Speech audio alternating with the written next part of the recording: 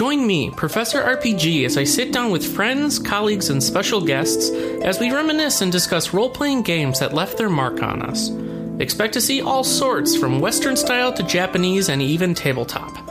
So stay a while and listen, and let us trigger those memories of tales long since completed. Relive that fantasy you hold dear, and come along with us, adventurer, on this quest into the past. Welcome to the RPG University.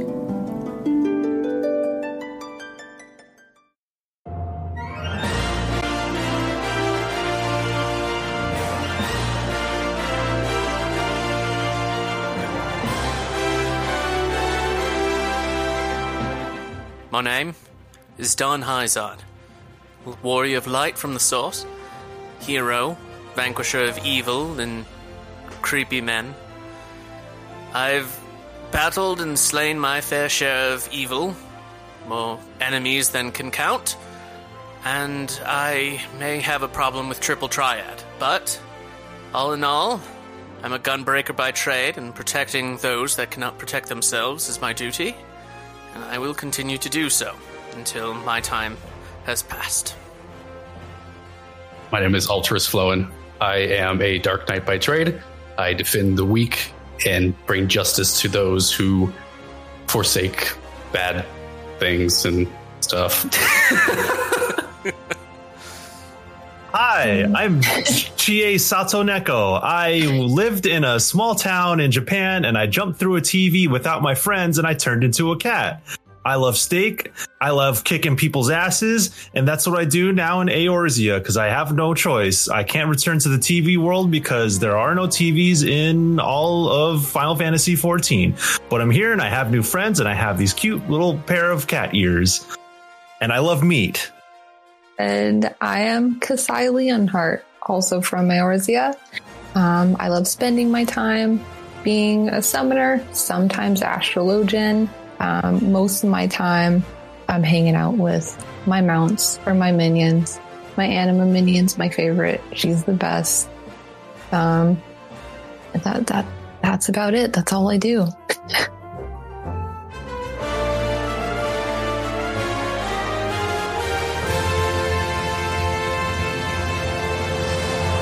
Class is in session, and today we are celebrating 100 episodes here at the RPG University with the critically acclaimed MMORPG Final Fantasy XIV, which has a free trial that includes the entirety of A Realm Reborn and the award-winning Heavensward expansion up to level 60 with no restrictions on playtime. But to do it justice, I have assembled a light party of fellow light warriors of previous guests, including Eric Sapp from IGN, Sam Elisar from Square Enix, and Michael Hyam from Fanbyte to reflect back on this historic comeback tale and masterful story. So welcome back, everybody. How are you all doing?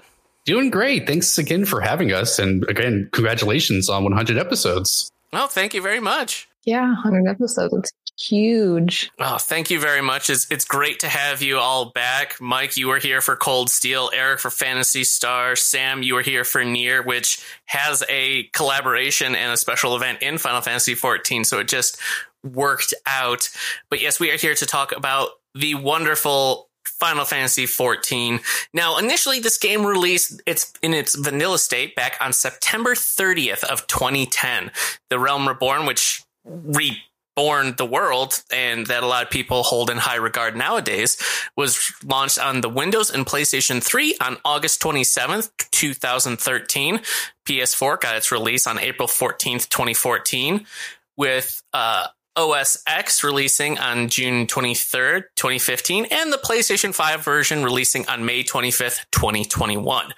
Other games that released the same year as the vanilla version released include Mario Galaxy 2, God of War 3, Mass Effect 2, Red Dead Redemption, Fable 3, Assassin's Creed Brotherhood, Transformers War for Cybertron, Super Street Fighter 4, Metroid Other M, Civilization 5, and Fallout New Vegas. So it was quite the heavy hitter of a year.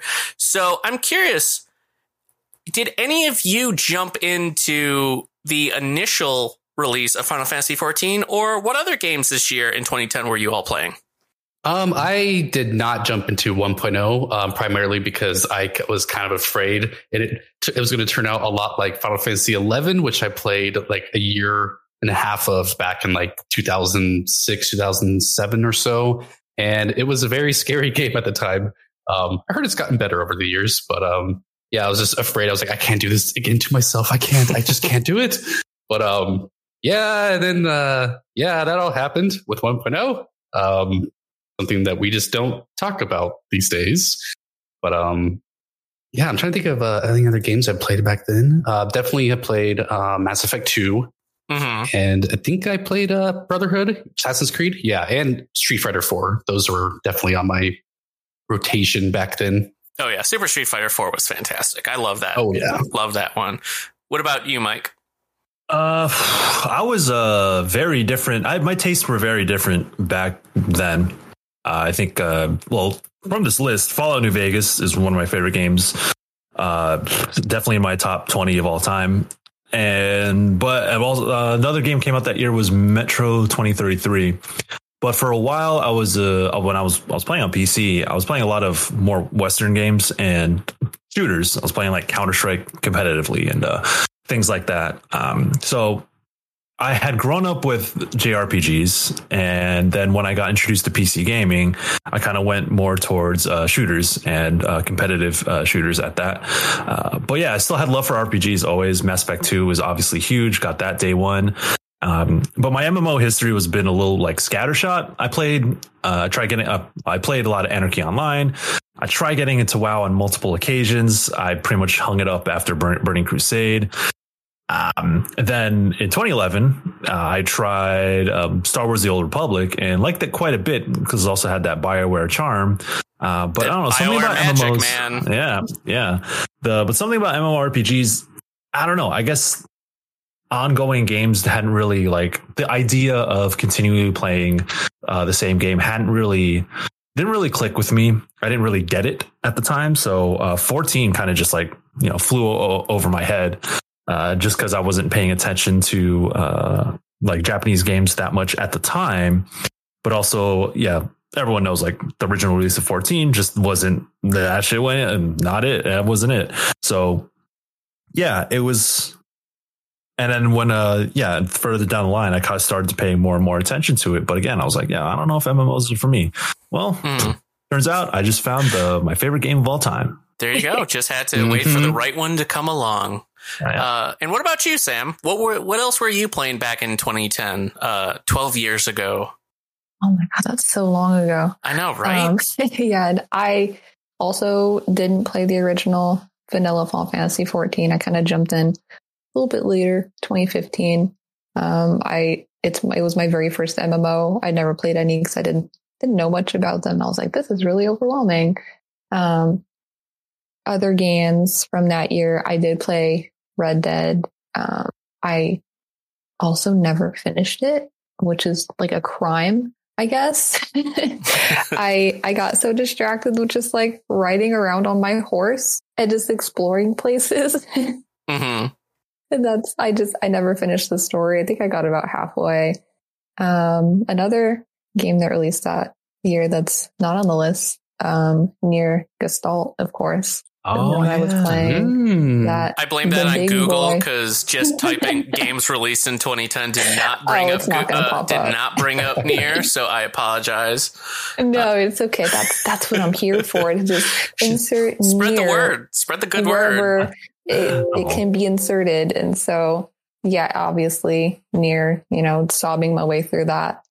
Trying to look at other games. I've never played the original God of War games. Mm-hmm. I was a little more sheltered as a kid. And so there's a lot of games I wasn't allowed to play. And of course, my parents were like, that's so violent. You can't play that. So it was just, like Red Dead. Yeah. And Nier. I'm sure there's other games I'm forgetting about that came out that year, but my brain remembers like barely what I did last week. So. Yeah. I mean, there were some other bangers like Ben 10 Ultimate Alien Cosmic Destiny and Prison Break, The Conspiracy. My jam, obviously. Kane and Lynch 2, Dog Days. Remember that franchise? Hey, shouts out to Kane and Lynch. Yeah. That back-to-back feature. Oh, and Toy Story 3 and Prince of Persia, Forgotten Sands. Yeah. Lots of bangers and not bangers. But yeah, for me, Mass Effect 2, I remember being a huge thing that year. Assassin's Creed Brotherhood is probably still my favorite. One of my favorite Assassin's Creed games. Love Super Street Fighter 4. And I guess I'm the only one that's actually played vanilla Final Fantasy 14 here. Oh, wow. Yeah, I still have my DVD, like physical copy of Final Fantasy 14 vanilla. Back with the physical media. Yeah, I wonder what can be pulled from that. But no, definitely some strong heavy hitters this year, but we're not here to talk about it. A number of those are getting their own episode, but we are here to talk about 14. So I want to hear about all of your introductions, like what pulled you into Final Fantasy 14. So we're going to go reverse order this time. So Sam, what got you into Final Fantasy 14? All right, let me see if I can even remember, because I got into 14 in 2015, and I think I made it mostly through Realm Reborn. I don't think I ever finished it. I still have my old character from then, and I kind of just, when I came back to it a few years later, I kind of abandoned her and started a new character. So apologies to my previous character. I'm sorry. I'm assuming like I probably saw a commercial for it, or I saw my friends playing it, and they're like, hey, you should try this out. And I was like, I've never played an MMO before. Let's give it a go. And I was like, this is kind of overwhelming, but it's a lot of fun. And there was so much you can do. And like all the classes were really cool. And of course it's Final Fantasy, and I love Final Fantasy. So I'm like, okay, this is, the like best case scenario for me actually getting into an MMO. Is it's a world I like existing in. And so it was kind of perfect. And I had dropped off for like a year or so, and then got back into it, and I am stuck here now forever. It'll never let you go. Mike, what about you? What was it that dragged you into Final Fantasy 14 back when you first got started? Oh boy, I got a story. I was working at GameSpot at the time. And, Eric Sapp, you know, the boy, Ben Jenka. Oh, yes. Yeah, that's my guy. He's been a long time player, and I would always pop over to his desk. He'd be like, yo, what is this? He's like, yo, it's Final Fantasy 14. It's an MMORPG.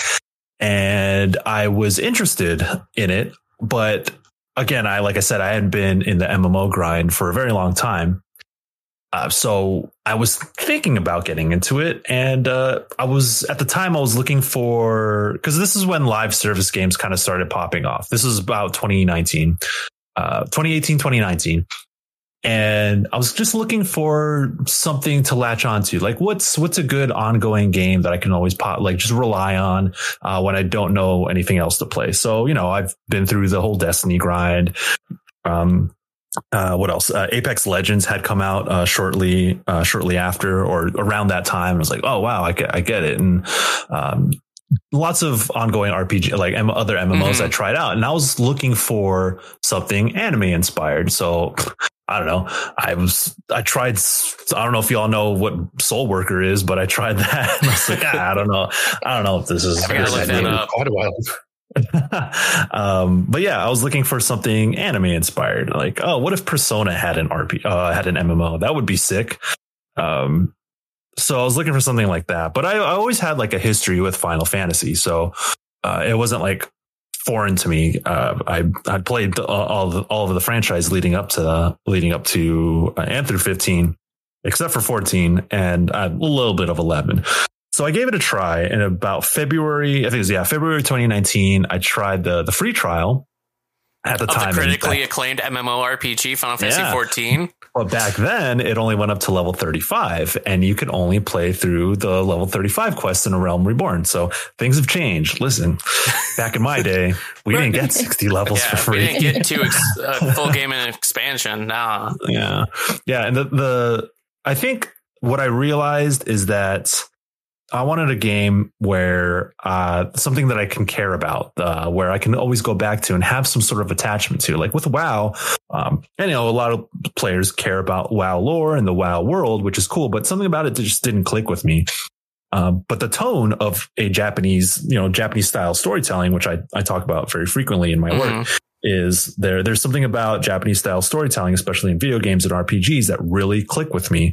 Kind of the melodrama, the goofy aspects, and the ways in which they have like build very whimsical worlds with really cool characters.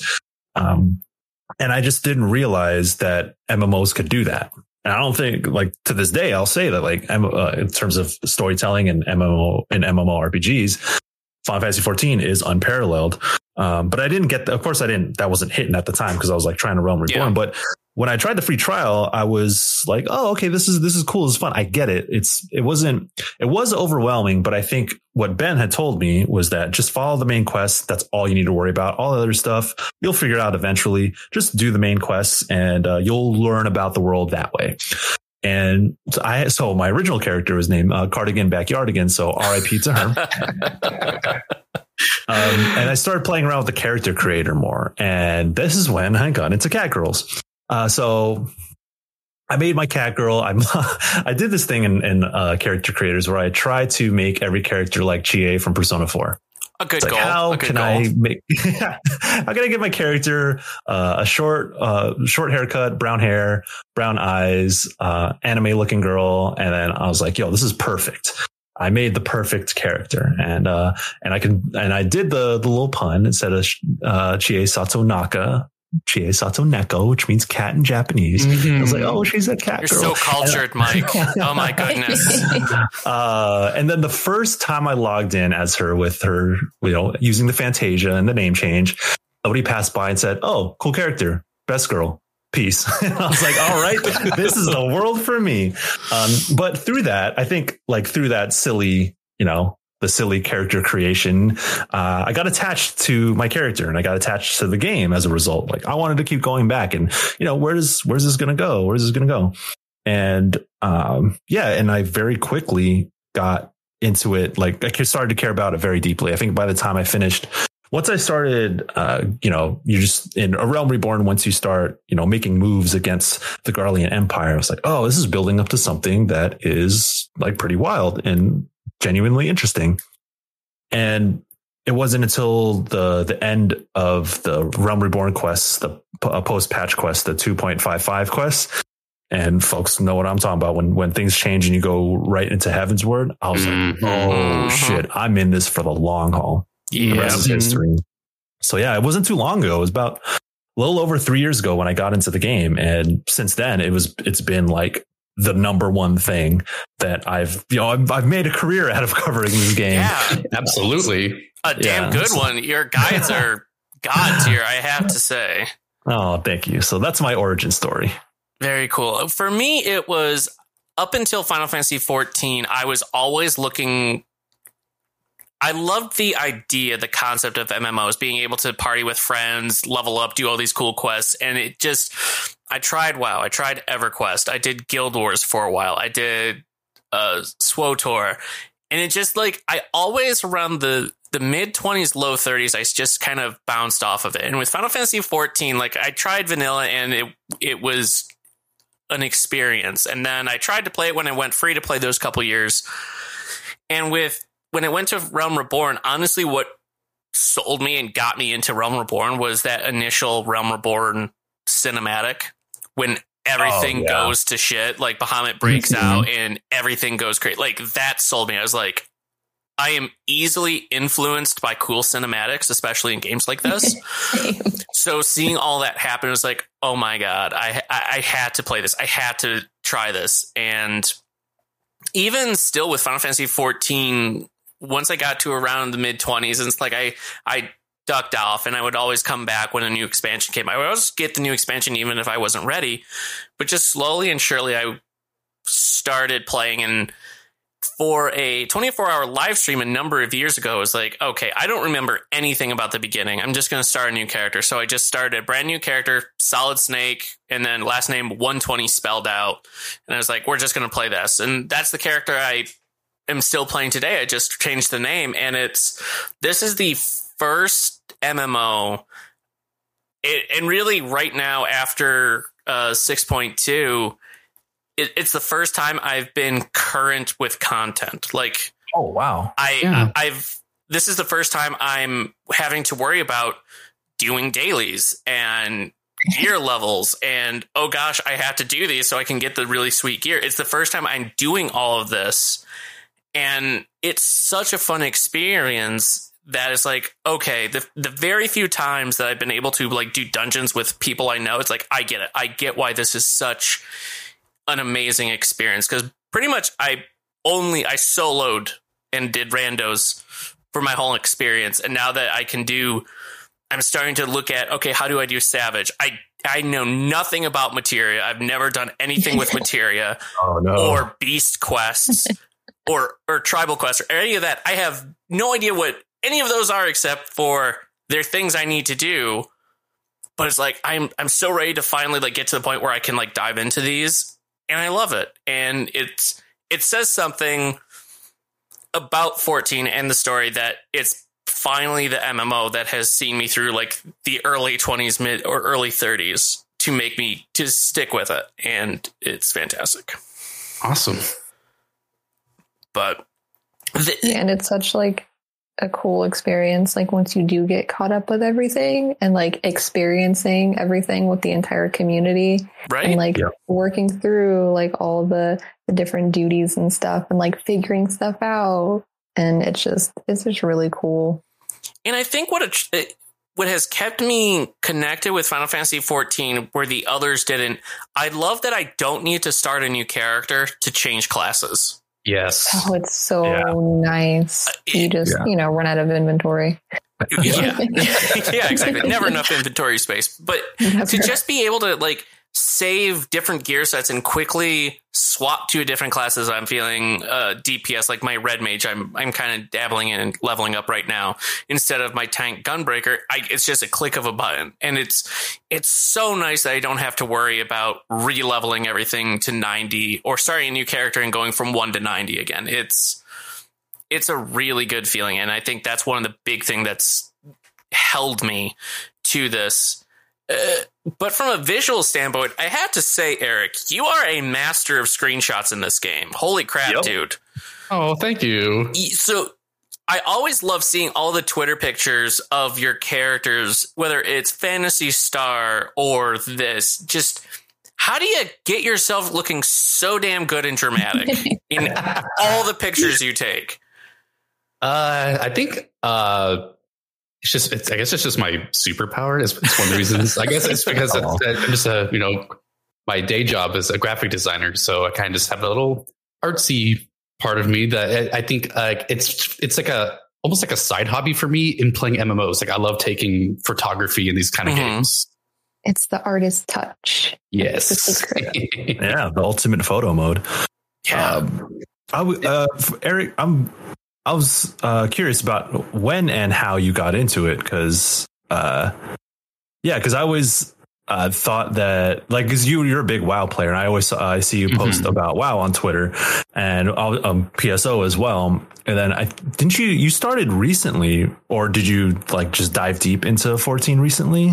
Yeah. So going back, I would say I think it was like maybe around when Heavensward was maybe 2 or 3 months after release, was the first time I actually decided to try the game, because where I was working at in the IGN office, I was kind of near the YouTube syndication team, near like Ben Janka and Mike Mamone and some other folks who were all into the game. Yeah, shared story. And they were like always talking about Final Fantasy 14, Final Fantasy 14. And I was just like, okay, so growing up, I like to play a lot of online games, usually MMOs, that kind of stuff, because didn't really have a whole lot of friends in real life and whatnot. And so I was like, you know what, maybe I'll just go ahead and try these games and see if I can meet people on these games to hang out with and stuff.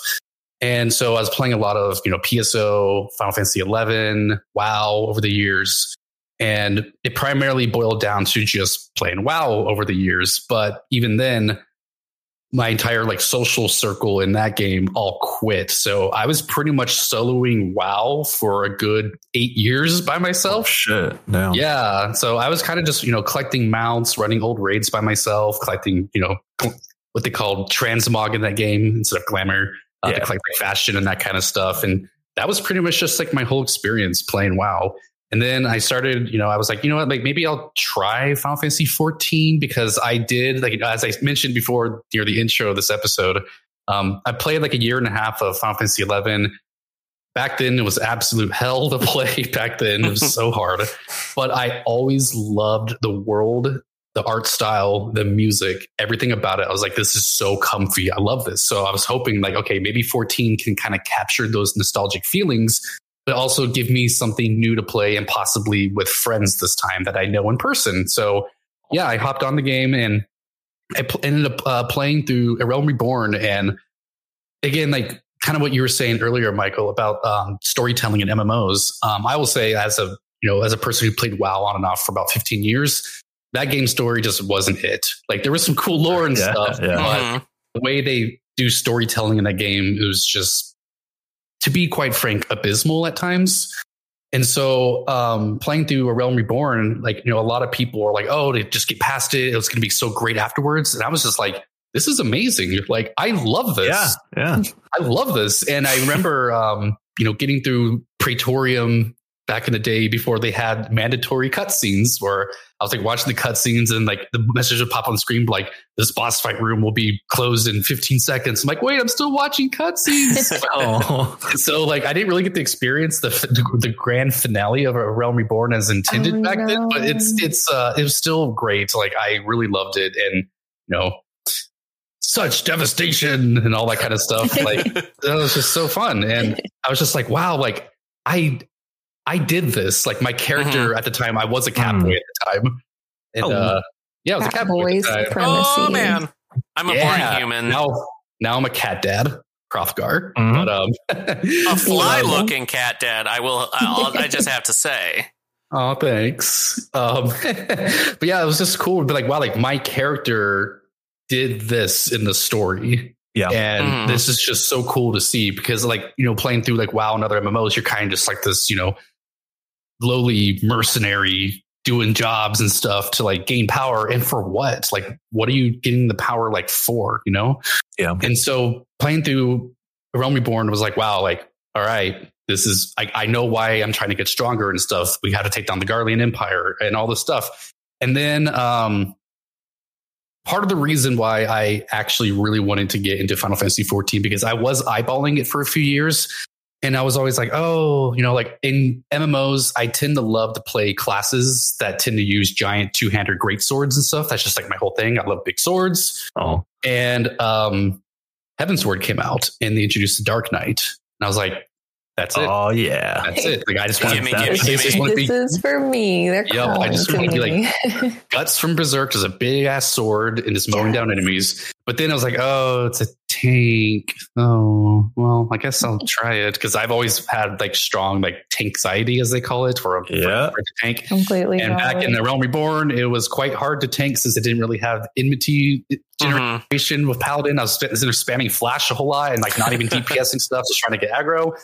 And so, I got to Heavensward and unlocked Dark Knight, and I got to like level 53 or so. I believe I got to the Javanian Highlands, and then I just stopped. And I kind of just went back to WoW because I was like, I don't know, WoW just had its clutch on me. I was like, I just got to go back. Like I'm missing my mandatory dailies and my little wizard checklist I have to do every day, like all that kind of stuff. But then, and I heard about Stormblood coming out. I was like, this sounds awesome.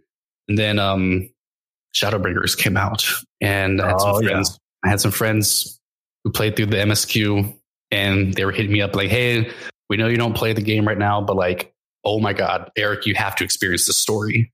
And I was like, but WoW's coming out with the new expansion. And I don't know what to do here. And so eventually I was like, all right, like WoW's getting kind of boring right now. So I'm going to just hop back into the game. And this was like late 2019.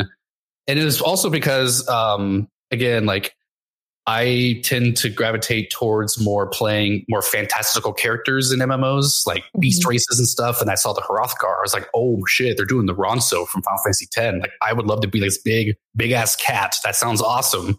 Yeah. And so, like I resubbed and race Fantasia my character at the time. I think it was a Rogadin, went from Catboy to Ro, and like I hopped all over the place back then because I was never happy. Mm-hmm. Yeah. So I went Hrothgar, and I tried out Samurai because I really liked playing Samurai in Final Fantasy 11. I was like, cool, like this is fun. And then I got through Heaven's Word, which I thought was just fantastic, and then unlocked Stormblood, and then that's when I tried out Gunbreaker. And I just love Gunblade, so that was like an instant I can't not be anything but Gunbreaker. Yeah, like Gunbreaker is what really taught me how to tank better and stuff. And then I eventually went back to playing Dark Knight, and I was just like, all right, like I understand this more. I can pretty much be the character that I've always wanted to be now. So then I guess I'll save it for later and whatnot, but like Shadowbringers was just what did it for me. Yep. I feel like it got a lot. It got so many people either into the game or back into the game, and it was like really cool to see. Just my God, what a story! Just and beautiful. 100%. And it's amazing to me how community forward and positive Final Fantasy XIV, how generous Square has been with the amount of content they give with Final Fantasy XIV, especially for free. Like you have the paid expansions, but it's like you have the base expansion, and then you have easily an expansion, if not more, worth of just free DLC, added story quests and content before the next actual paid content comes out. And it's not frivolous content either. And it's like incredibly important and intrinsic and heavy hitting, and huge story beats happen in these in between segments, these added parts and it's free. Like that stuff's all free, and it's just so okay. You have your paid monthly fee, but you get so much for it. And I heard a really good. I watched a really good video recently, kind of describing the kind of growth and continued expansion of the population growth in like Final Fantasy XIV compared to the dipping and dropping in other MMOs. And it's like so many other MMOs are like, well, for example, here are your tokens, here, buy this, spend real money for this in XYZ, where Final Fantasy is like you have pretty much your main monthly fee that gets you a lot of stuff. Like even your coolest, like some of the coolest gear, it's all stuff you earn via dungeons, trials, like totems of allogenics or whatever the hell it's called these days. But it's all stuff you earn, and then you can get kind of fun like robot schoolgirl outfits from the store if you want, or tuxedos and things like that. Those are the more fun things you can buy with real money. It's all like extremely optional content, which is something that I actually really love to see them do, especially on the launcher of the game when they announce new products on the online store to buy. There's not even like a buy now button. It's just, hey, here's some new optional items. And it's just like, cool, like I can consider these later. I don't need these, which is fantastic. They always get me with amounts. I need every amount. The Paisa, are you kidding me? I'm like, take my money now. Just take it straight from my account. At the same time, though, $30 for the Lunar Whale, as much as I loved it, I could not justify spending $30 on the Lunar Whale mount. I loved it. Yeah, I wanted it. It's so like, I got it. Okay, well, you can share with the rest of us because it's money bags. People. Oh, there we go. For me, I was like, okay, like, do I want this? Yes. Do I need this? No. However, this is technically like 2 like DoorDash deliveries for like 2 nights. I'll do it. Fuck it. I'll have it forever. And boom, it's justified, and you're good. There you go. Lunar Whale. You have it a lot longer than those quarter pounder with cheese you DoorDash, so it works out. I know, right? It's true, and also just throwing it out there. Speaking of free events, we have All Saints Week starting October 19th for anyone interested. Let's throw that in there. Fun stuff. Some spooky Halloween stuff for anyone interested. I want the pumpkin cookie emote. Oh, yes. So cute. And that's what I love. Like, you can have such serious and like very somber and melancholy events happen. And then you can have like spooky, hilarious, like Easter egg hunts with Moogle crowns and all sorts of fun side events you can do at the same time. I think it really balances a dichotomy of emotional highs and like very dark lows to a perfect medium, depending on like how you're feeling at any given time. There's something you can do.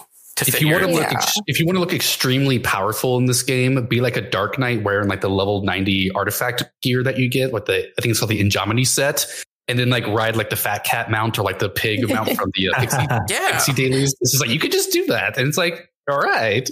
And it's like, you can do a quest and your heart can get ripped out and stomped into the ground, and then you go do another quest and it's Hildebrand. There you go.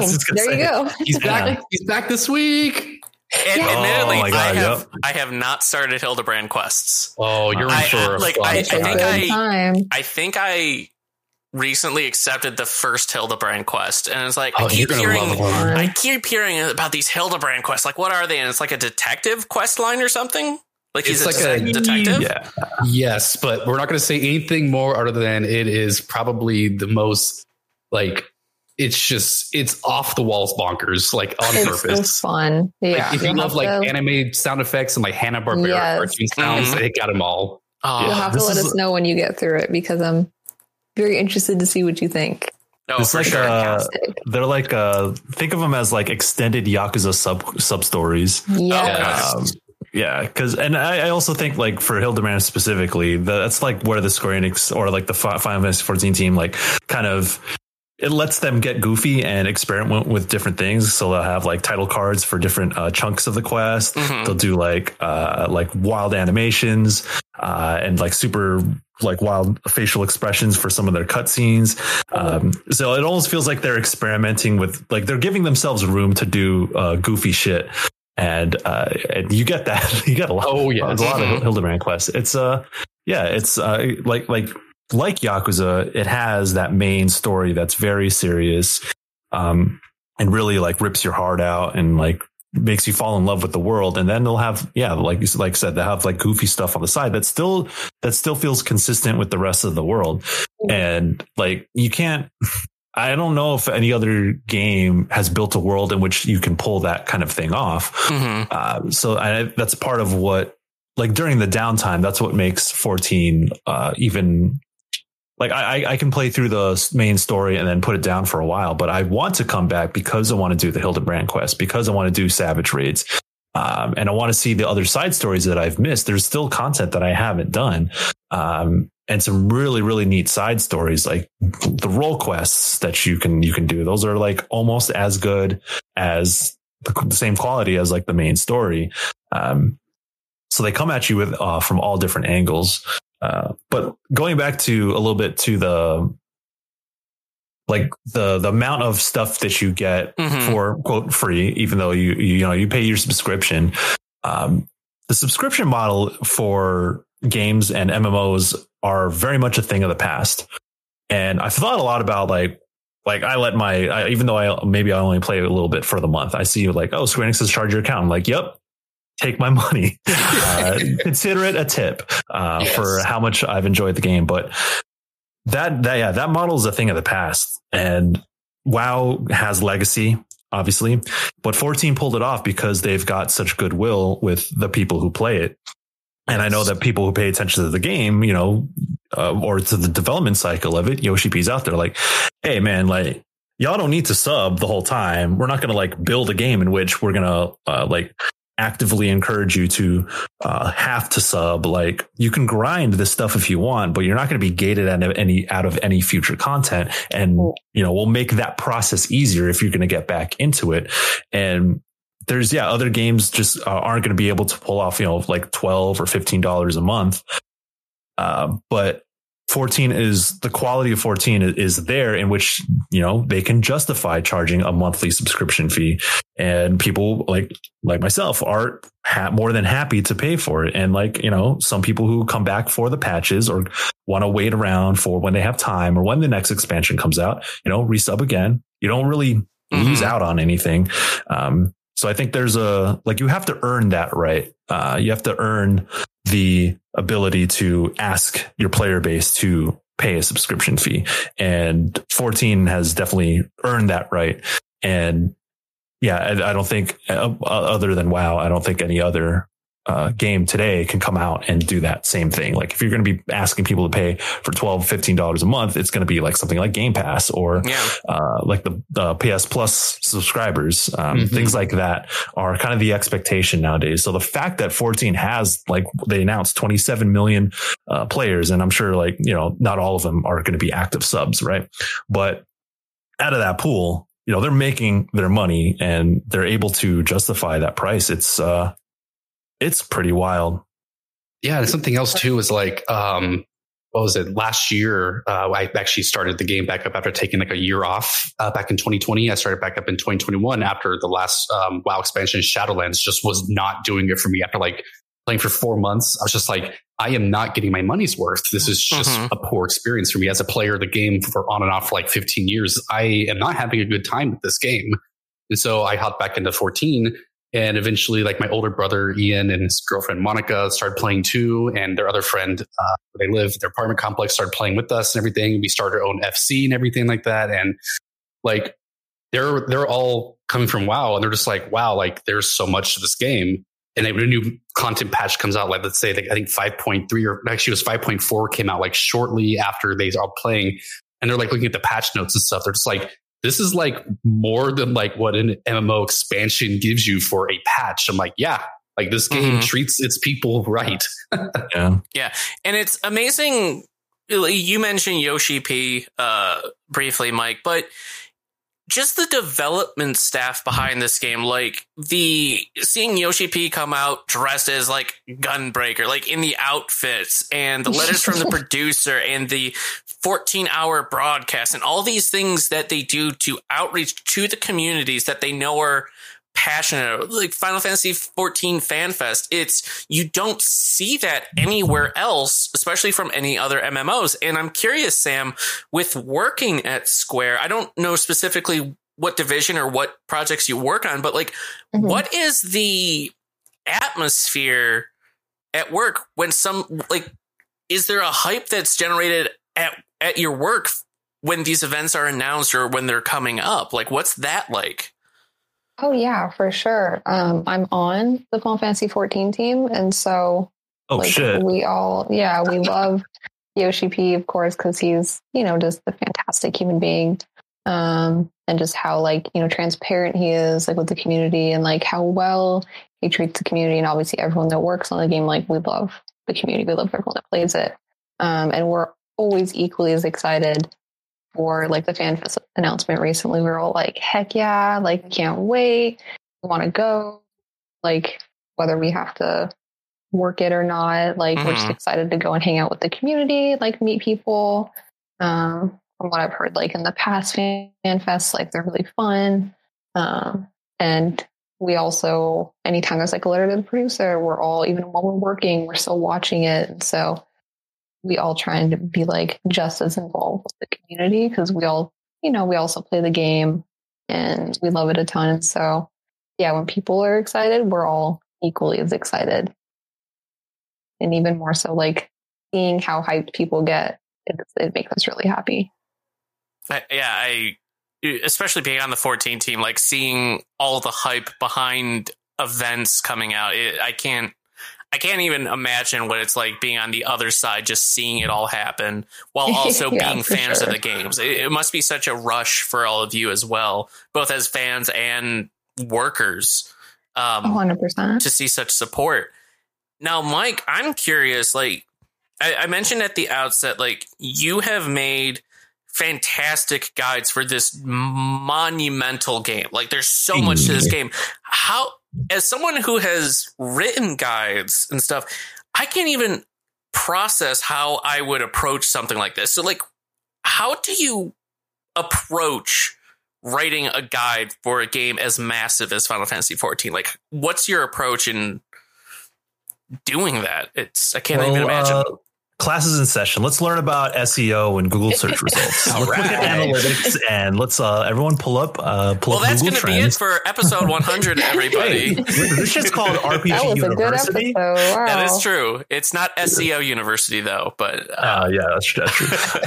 But no, I think more broadly covering the game, and so I covered the game when I was at GameSpot as well. So the entire time I had been playing, or at least once I caught up, I started to, now I'm a part of the media side of things, I'm not just playing this game anymore. Now I can find a way to, it's another trick up my sleeve that I have, another thing that I can do for, GameSpot or Fanbyte now that I've been with Fanbyte and that I was brought on to cover 14. But I think it's like you said, it's one of those things where like, where do you even start with that kind of thing?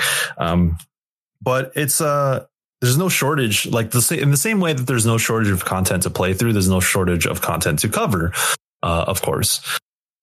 So, but you can't.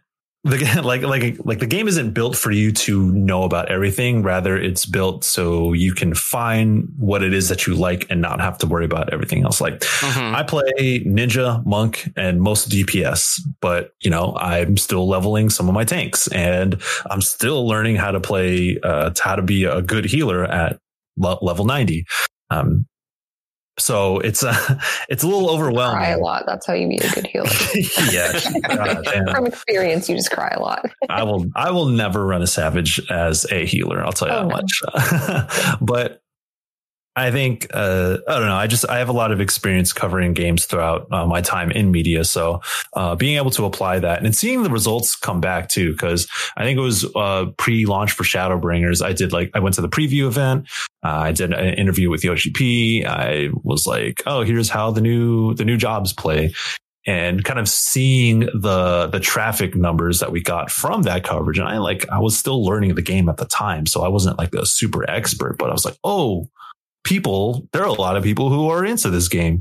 Cool. I guess I'm going to be into it as well, because if I cover this, then we can generate a lot of traffic. And for me, starting to fall in love with the game, I start to care about, being one of the people who can cover the game in depth. And so my expertise came from writing features and, covering the game in a way that I don't think most other sites, because you'll go to sites like Icy Veins or the Balanced Discord and find how to really play this game like a hardcore MMORPG, and you can do that, and that's cool. But for me, I was like, this is a 1 in a million. Like this game, just like nothing exists like it. Like people have no idea what 14 is.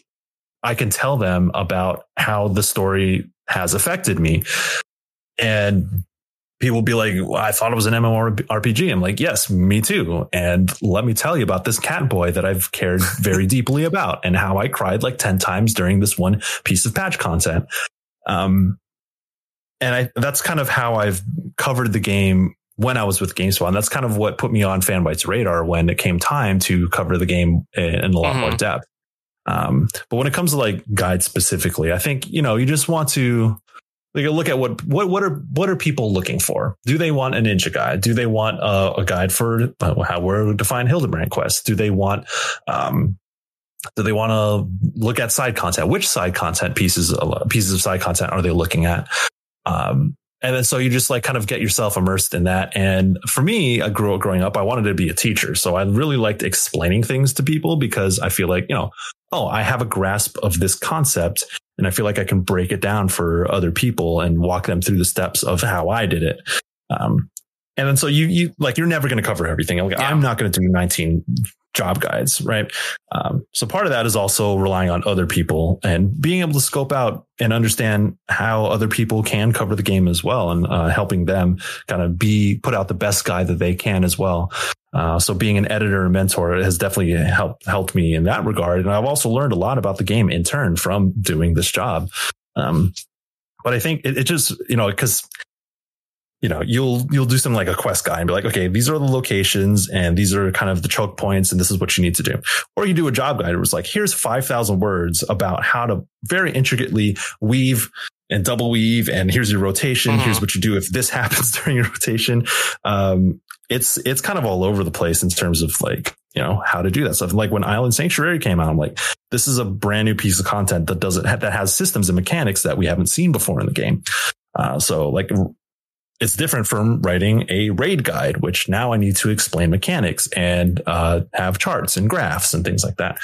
So, doing 14 guides is just like, okay, I'm going to, write a walkthrough or I'm going to like do this quest guide. It's like, you need to be able to you need to have a wide skill set.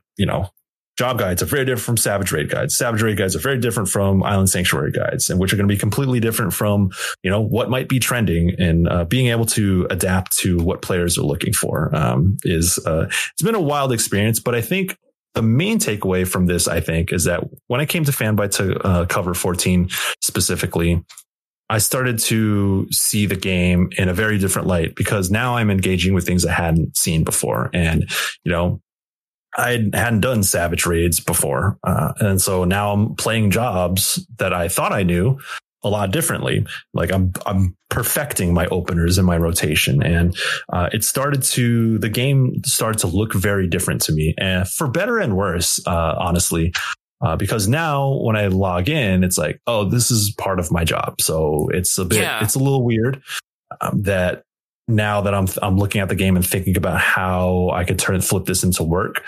But at the same time, I have a much more deeper understanding of it through doing guides and paying attention to how things trend within the community. I have a very, very deep understanding.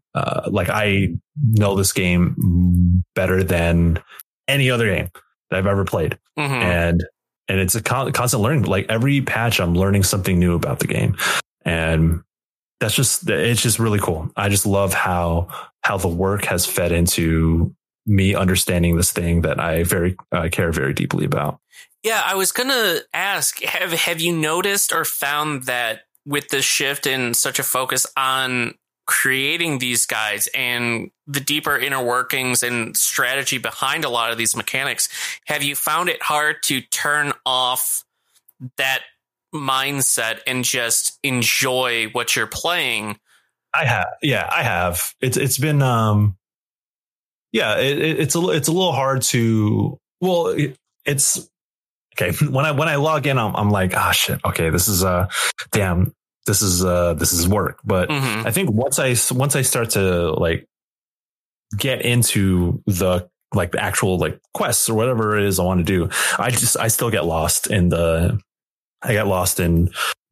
game itself, and that magic is still there.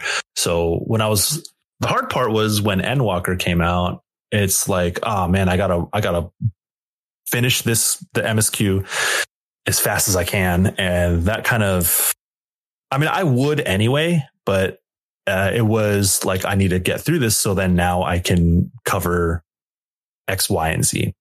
And instead of enjoying it for what it is. So it was a little weird when Endwalker came around, trying to balance that.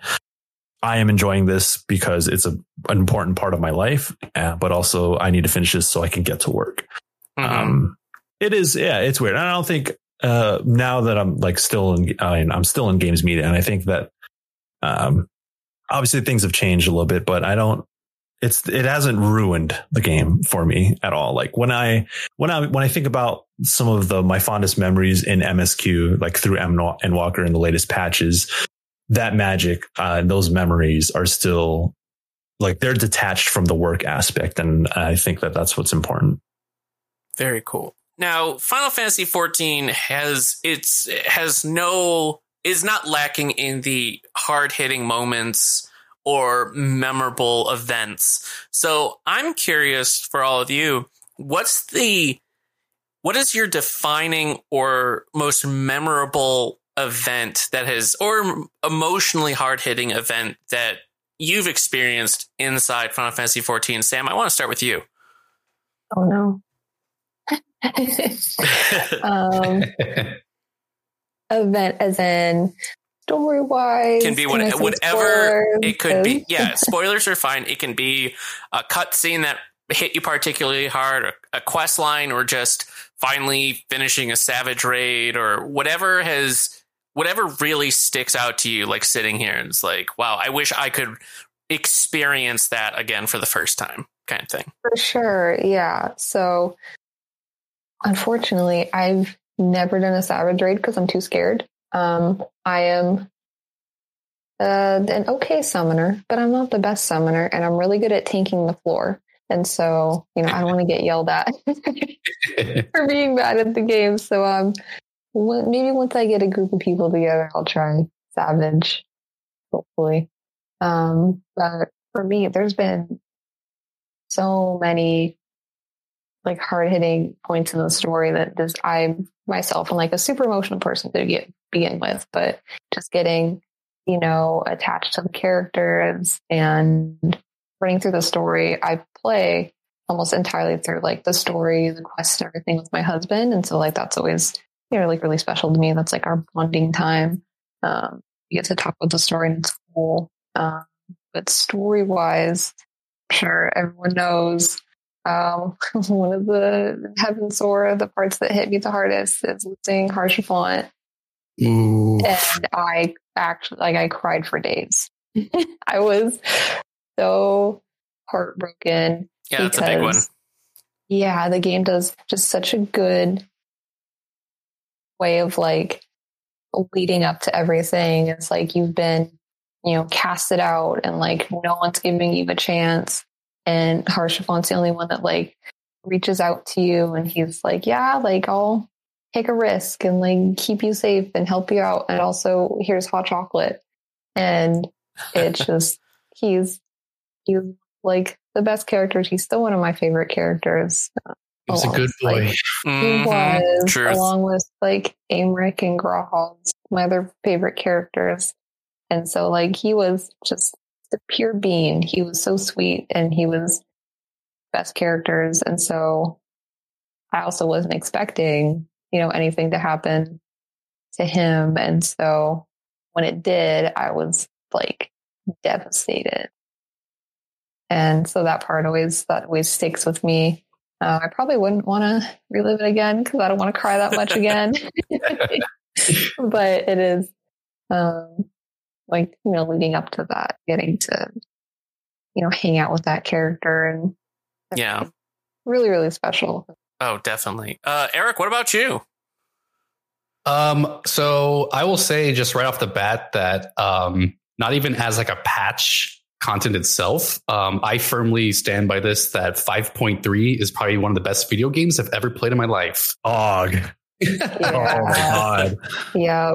It's just everything about that entire patch, it all makes sense. It was like years leading up to it, and the payoff, and then like it's kind of like the closing chapter of like Shadowbringers.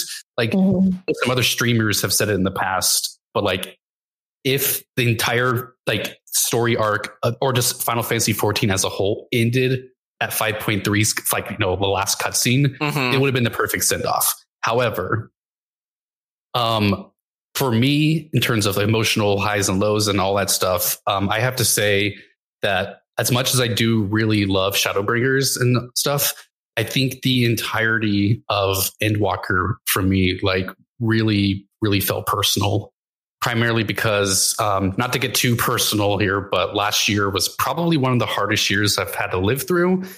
Just going through a whole lot. And I had my support circle at the time was my crew in Final Fantasy, which was like my older brother, his girlfriend Monica, their friend Amy, my friend Alistair, Rebecca. My FC is very small. It's only like 6 of us. And, playing with them last year, leading up to Endwalker, being all excited for it and all that kind of stuff, was the first time where I ever actually really felt like I had like a true, support circle while I was going through a lot of hardships last year. And that's actually one of the reasons why I actually moved away from California to where I live now, so I could be with 4 out of the 6 FC members in real life. So that was a big moment for me.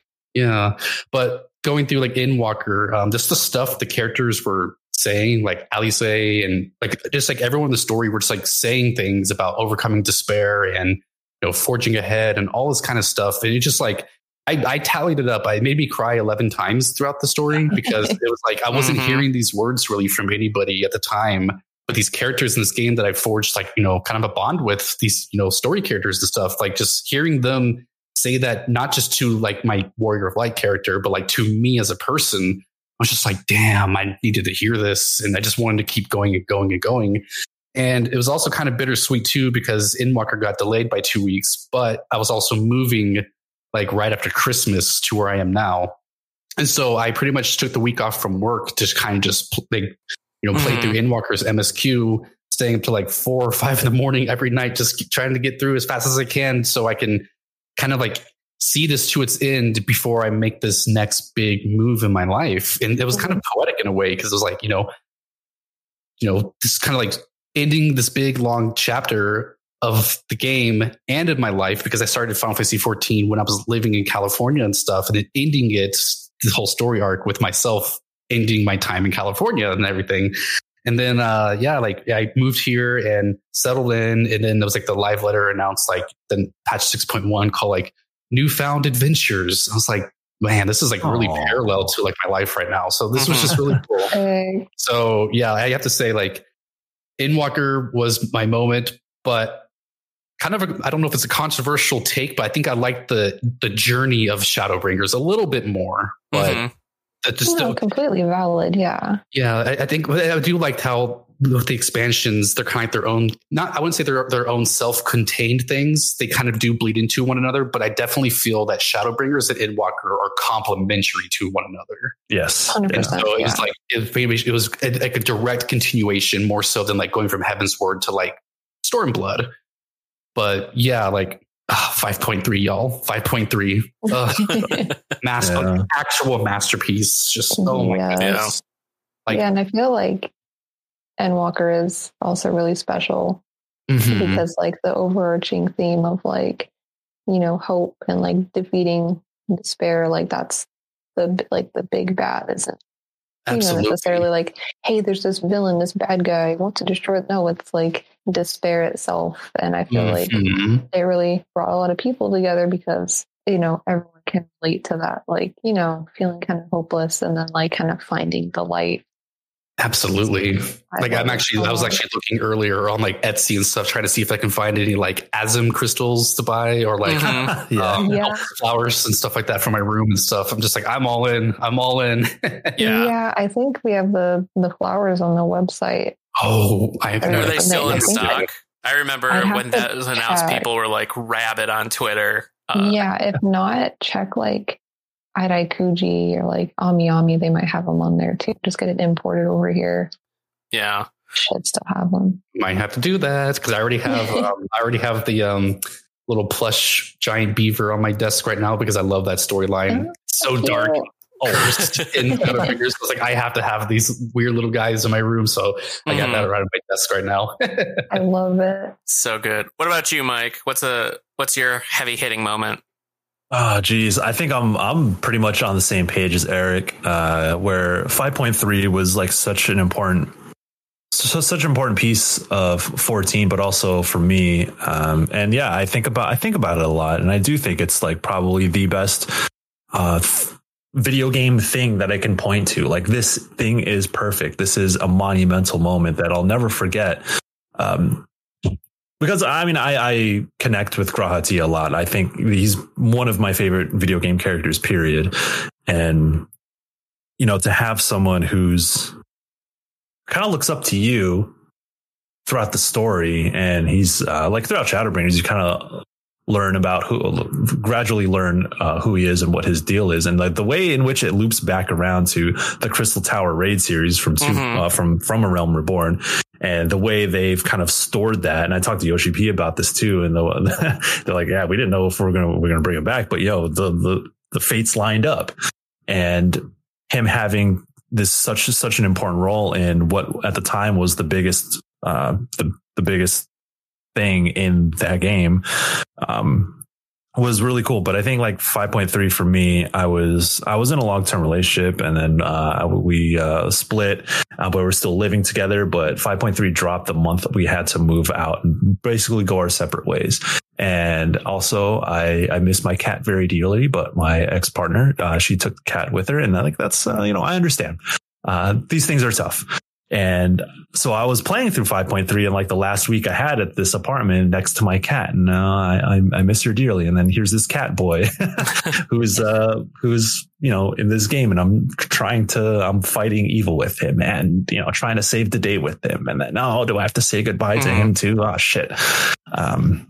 But I think like 5.3 has a lot of kind of captured a lot of those emotional moments, and like the power of friendship. And so, yeah, when you do fight, the warrior of light in the first, it's just it's kind of like this monumental moment where you had Shadowbringers had two conclusions to it, all of which were like fucking like the height. Like you thought, so like you finished Shadowbringers 5.0 and you think that's like, oh, I can't get better than this. It was like, hey, let's run it back. And I wrote a lot about this at GameSpot. So it's like, throughout Shadowbringers, you see all the Scions kind of become leaders and have their own like step up in a way to save the world, whatever. And then, Gratia, who's like this, your partner in crime, basically, and you learn about him. And then once you get to 5.3, like you care very deeply about him and just how much he puts himself like in the fire to save the world. And for him, it's just like, I just wanted to do cool stuff and go on an adventure with cool people, but this is where the road has led me, and now I must leave this world behind. And he's one of my favorite characters, and a lot of the things they did around that and how it all looped back to the Crystal Tower raid series, just like really, really clever. And I think it's like really, 14 is written very poetically. And I think like Eric touched on that with Endwalker, where, they have a lot of lines of dialogue and a lot of cutscenes and a lot of moments where characters will kind of speak very poetically and about, that touch on a lot of the heavier themes that 14 tries to hit. And yeah, that last moment where, you're running back to the Crystal Tower with his blood crystal and to revive him. And he has like this passage about, like no matter what, that, everything that's led up to this moment, cherish those things and realize that it's led you to where you are today. And him being able to come back and like be a Scion, I was like, oh, wow, this is like, you have tragedy, but there's still a happy ending that makes sense, that doesn't feel cheap. And yeah, I think there's a lot. And like the story of Elidibus, when you kind of understand, like, he's not just like this mustache twirly villain, and you learn more about him throughout Endwalker, but you have the gist of like someone who's like in such a difficult position, who had no other choice back. He was young, and a lot of people were looking to him to, we're facing tragedy. It's up to you, and we're going to pressure you to be the ones to solve our problems. And how he was like so influenced by that. And like in those last moments, you really genuinely feel bad for him. And I think 14's so good at doing that, like with Emmett as well, where you're like, man, I want to take this guy down. And then you learn more and you're like, oh no, I feel bad. I'm sorry. I'm sorry. I wish I could help you. This is like Shadowbringers has such a monumental thing where they have all these different pieces, these grandiose pieces, and it's like, is it going to land? Is it going to be as hype as this game is hyping it up to be, and like how everyone else says it is? But once all the pieces fall into place, it's so beautiful. And I've probably cried through 5.3 at least like 8 times. I sometimes or try to prevent myself from thinking about it too hard, because it will derail my day and I'll get very emotional about it. And just hearing the music. And I think the one thing for me that now that I look back on it is probably To the Edge, like the boss battle theme. Yes. So good. Final Fantasy XIV uses music to such a strong degree. Absolutely. to really I just don't- improve things.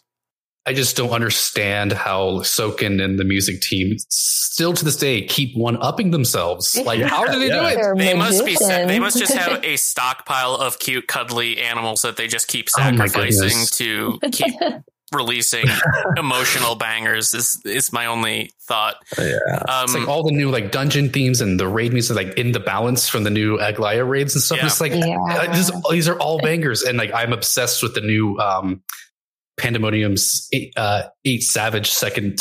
The second phase theme, Whitestone Black. It's just like Devil May Cry music. I'm like, yeah, let's screw it. Let's just do it. Let's do it. Yes, it's amazing. I don't know how they do it. It's just, oh my gosh, because the music's a big thing for me. Like I'm obsessed with music. And this game just like has like great gameplay, great story, everything, and then just great music. It's like, okay, why do I want to play anything else? 100%. Essentially, yeah.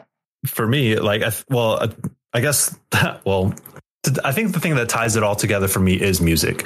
So when I hear Eternal Wind, when that song plays, like it's in the Shadowbringers main theme. And you're like, oh, wow, cool. Final Fantasy 3 reference, Crystal Tower. It all makes sense. And then you quickly realize that Eternal Wind is Grahatia's theme.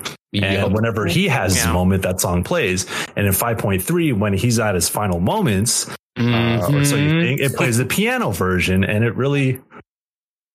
Heart shattered. Like, fuck, dog. Like, shit. Yeah. Doing a piano I version feel is it. just dirty tricks. It's like so dirty hard. trick.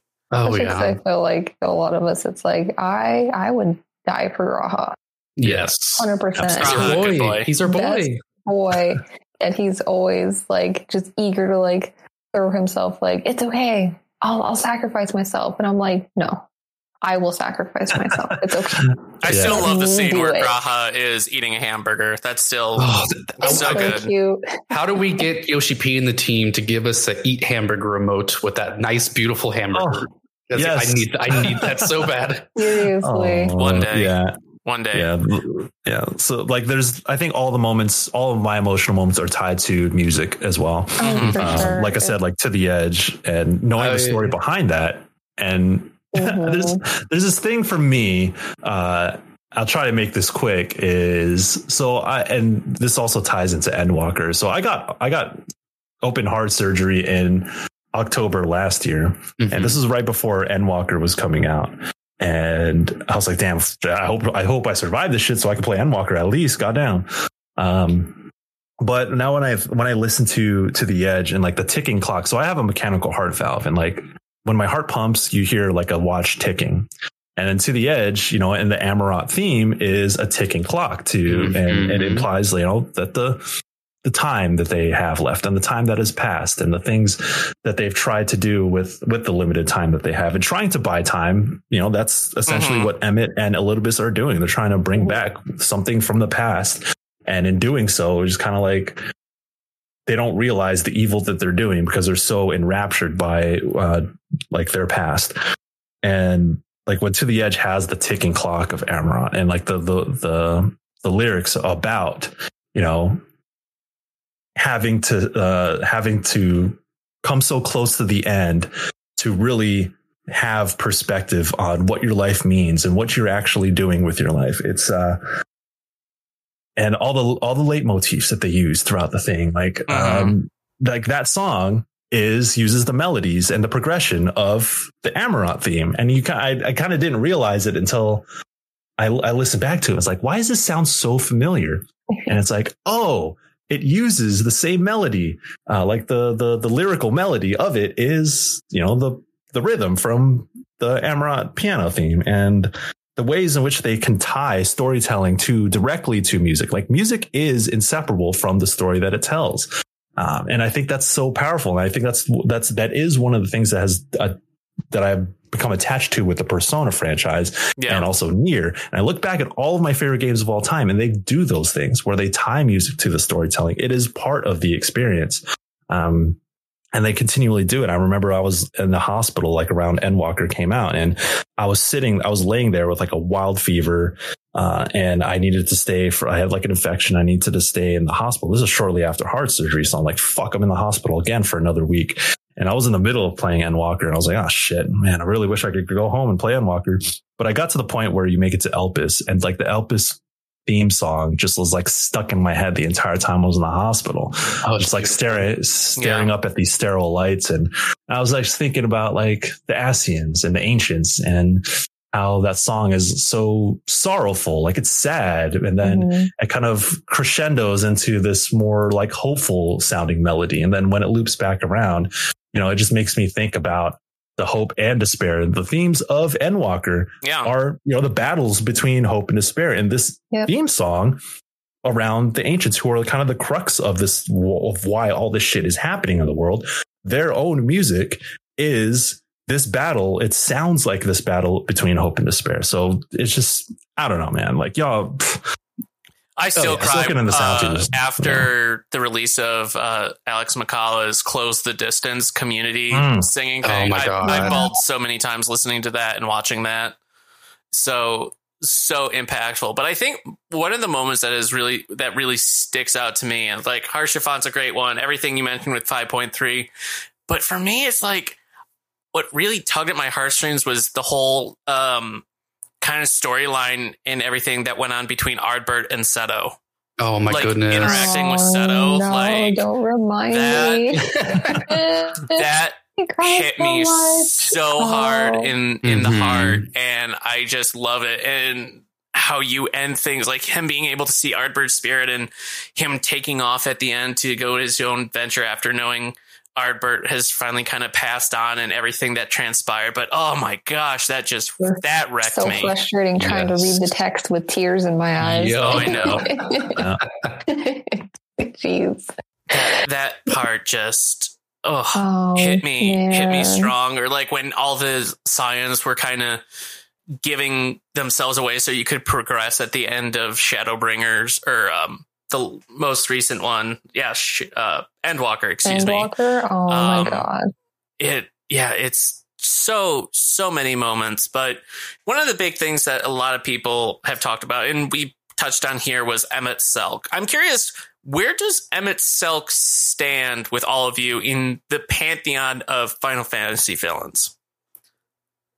I will have to say I absolutely adore Emet-Selch. Yeah, he's same. probably one of my favorite villains I've ever got the pleasure to deal with in a video game. He's like such a perfect mix of like, he's snarky, but like he's really smart. I always call him a disaster gay rat man. Oh my God, that's perfect. He's just so flamboyant, and he's just so sassy. You can't help but love him. Yeah, exactly. I'm like, I love him, but am I also in love with him? I don't know. Maybe both. I don't know. I think it's both. Yes. It's just he's amazing. Yes. Like I loved every time his, I don't remember his like name, but his like the voice actor who plays him in the English dub. Every line he delivers is just absolutely perfect. And like, just the fact that, you think of him as like this, super sassy villain who is like out to, he has his own agendas, but he's like acting all, buddy with everyone for a while and stuff. But then you start to like learn about him and his past and how, he's quite literally trying to do the right thing. And his intentions are not wrong. He's just going about it the wrong way. Yeah, and it's very much you learn about that and like running back with, with Venat and like you learning more about, and I also love him being like the begrudgingly, okay, I'll do it. I know this is the right thing. You're pulling me in. Yeah. But he really does want to do it. He really does want to help. He's just snarky about it. And I love it.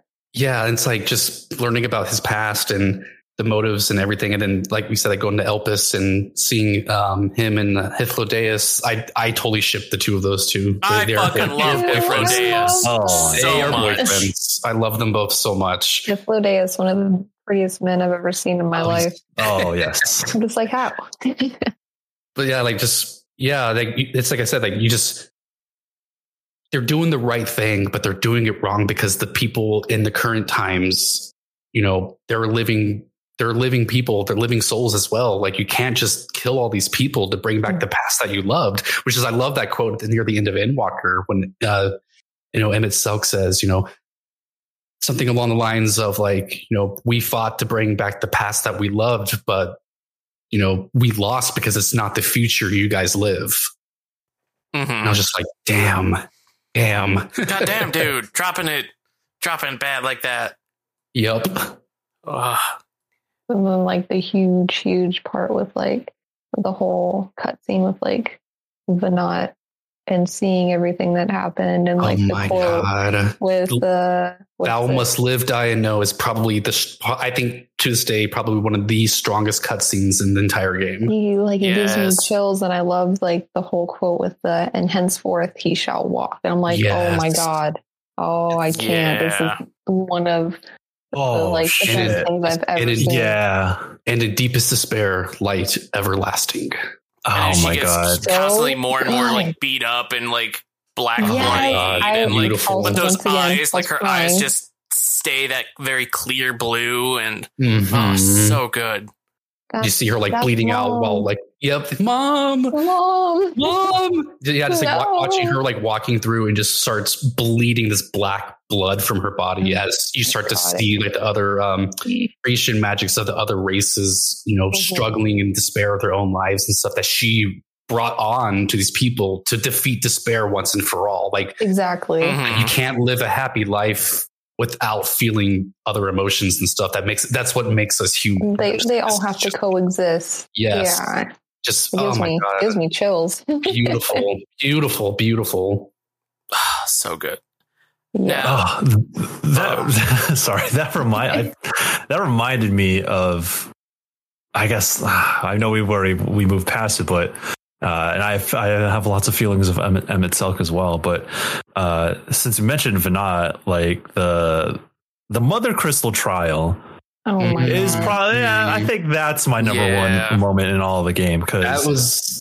Oh, I was gonna say that cutscene following the trial was the first time I've ever had to like watch the cutscene, wait for the screen to go black so I could get off my chair to go to my bathroom and like actually pad my eyes down with the towel because I was like actually sobbing, like not even. Oh, joking. yeah. Just, Yeah, I was it like, was. like, oh my god, like just. And there's just hearing the lyrical version of Flow played. of during that Access. Oh my Yeah. God. That's something else that I didn't hit on earlier too, is because my name that you can even see here on our Discord call here is Flowen, which is from Mhm. Fantasy Star Online. It's just a name that I picked up from that game yeah. many years ago. So again, like kind of poetic in a way, going through Endwalker right before I moved everything, and then I beat the story, got my in-game rewards, and it was like the mount and stuff. But then it was like the Venat minion, and then the song itself titled Flow. I was just like, I'm BRB, gotta cry again. It's perfect. Oh my Well, like, goodness. Touching back really quick on like music, 'cause like I said, I always Yeah. have to bring it up. Some of my like favorite songs, and of course I'm biased, but like from the Nier raids, because the mixing of like Nier music and Final Fantasy music was just unbelievable to me. Oh my gosh, it's like, so cool. The Weight of the World.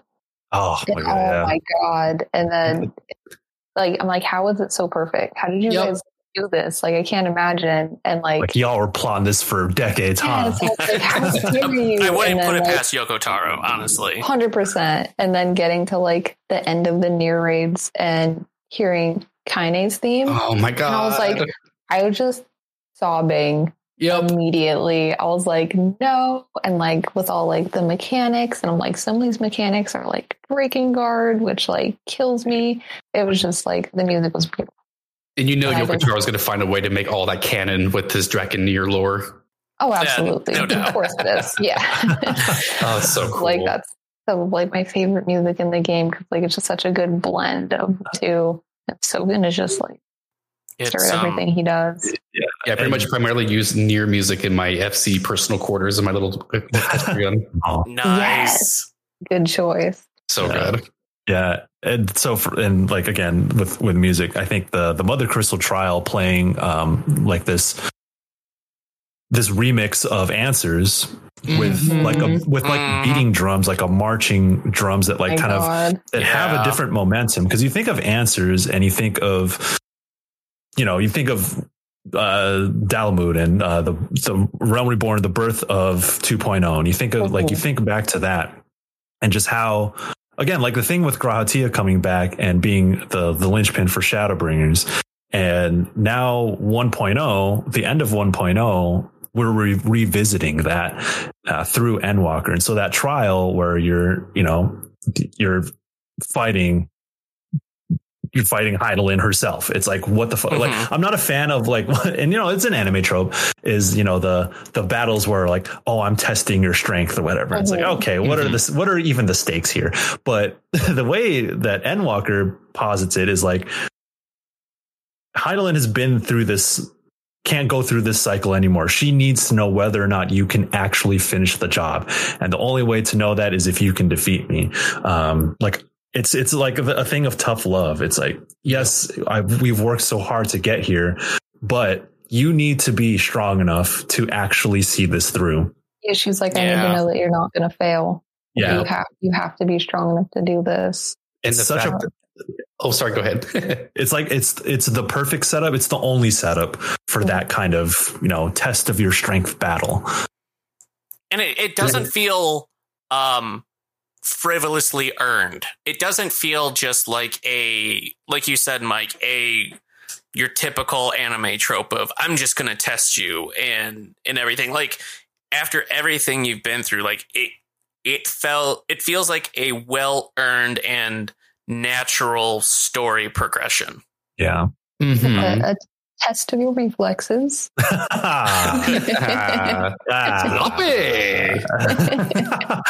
Oh my god! I was going to say too about that whole trial and everything, and the music itself is that while the music itself is like powerful too, just even the track name itself is your answer. Yeah, like damn, like this is my answer. Like we've been on this journey for so long. And that's what really hit me with that post cutscene after that, whatever. It's like Hydaelyn has been with our characters for so long. We never knew anything about her. You like the entire way. Yeah. And then we finally get to meet her as a person earlier on in the story and everything. You're just like, wow, like she's just really cool. And then eventually, I don't want to say too much about it because I imagine people who may be listening to this may have not gotten that far yet, but it was a moment where it's like, this feels like it's too soon. Like, please don't. But it makes sense. And it's just beautiful. And it absolutely crushed me. I was just like, God, like I normally don't even really get this way with video game characters and stories and stuff. But like that one it really felt like a major loss. Oh, it did, for sure. Yeah. Just like, oh my God, I have to go cry and sob and just, oh my goodness. It absolutely wrecked me. Yeah. Same. And I know for me, I had to do that fight 3 times with a trust because of my trust characters kept killing me. So that was fun. Oh yeah, same. Oh yeah, same. They were obliterating me, and I'm like, "Why are you doing this? I'm struggling enough." Oh my god! The leading up to that moment, though, I think the thing that was running through my head is like, "Oh, are they going to do an 8 like a trial trust, like with 8, like a full party of 8, because of, like the trust system has only been for dungeons up to that point." And I think that one trial from I think it was from the Shadowbringers era, was it Memoria Miseria or something like that? Yeah.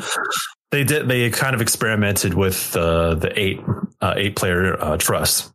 Yep. So I was like, are they going to do this again? Like, this would be the perfect moment. No, they're not going to do it, right? Because I have such a strong attachment to like character attachments. Is like, it's one of my weaknesses is like I get attached to characters very easily. And so this is my squad. Like, I care about everyone so deeply and they're here with me. I want them to be a part of this. And I think like that's why I love the trust system so much, is because it brings those important characters into the fold in a way that they weren't before. And I love that so much. And them being like, yup, this is you can bring the trust system into this trial. And God, oh yeah, my hair was standing up. Yeah, I was crying because it was so perfect. Like, oh my God, this something I would just daydream about. That like, man, I really wish they could do this, but I understand the limitations of development and all this stuff. So they're probably they probably can't do that. And then they did it. It was just perfect. Everything, all the pieces that made it into that moment with the music, the trust, the weight, the story, and oh my God, Yoshi P was just like, fuck it, we're doing it. I don't care what you have to do, we're doing it. It was it's like absolutely a perfect moment to do it too, because that's one thing. Like every time a new patch comes out, or when I'm like leveling up for the first time doing expansions, I only do trusts at first before I kind of like learn mechanics and stuff and bring the characters with me. And it's funny too, because I don't tend to, schedule up a trials roulette a whole lot unless I'm like really bored and just want to do a trials thing. But still to this day, I actually have not done that specific trial with real people. It's only been, I've only done it I only done it the once with the trust. That's all I need to do. Like, I don't need to do it ever again. Yeah. My memory of running that with my friends, my trust friends is that is the Scion Squad. The Scion Squad, yeah. That's forever going to be my memory of running that trial. So it's a damn good memory. Made sense. Perfect moment. For sure. And speaking of Scions, I want to get all of your opinions. How do we think that Tataru Taru is going to take over Eorzea? Because I'm convinced that she will eventually be the super final end boss or something. I feel like she's scary. I love her, but I think she could kill bitch. Like Hydaelyn can't stand a toe to toe with Tataru Taru if she was serious. She's the moment. She's it. I actually think with these, they're building up the whole little side story about Tataru's grand endeavor things where she's trying to build up her own little like boutique and stuff. Mm-hmm. I think there's going to be a future storyline where it's going to be like her versus Rowena's business. Yeah. And eventually shut her out for being so greedy. Oh, I'd love that. That's what I'm thinking it's going to build up to. And also, I also have a feeling too that whenever 7.0 and stuff comes out, whenever they introduce new jobs and stuff, I have a feeling that Kryl is going to become one of the new jobs. I could see that. Cool. Yeah. Have they defined what job Kryl has? I don't think so, but I remember reading recent interviews with Yoshi P and them saying that Kryl is going to have a big role to play and stuff going forward. So I could definitely see her possibly picking up the arms and maybe becoming some sort of new job we might be seeing in 7.0, which would be really cool to see because I love Kryl. She's so cool. Great.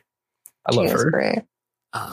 Yeah, there's so much that we could talk about with this game. There's just so many amazing aspects from this game and memories to share. But I want to share some of your memories. We had a number of people send in their favorite moments and memories from Final Fantasy XIV. So we are going to go around the web.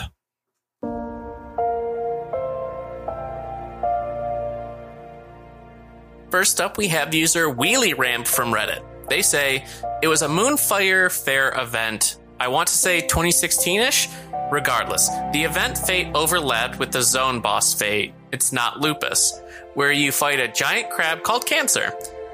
This meant if it's not Lupus spawned, the event fate wouldn't spawn. So you would have the event goers zerg it down so that the event fate could spawn, and then we could get our rewards.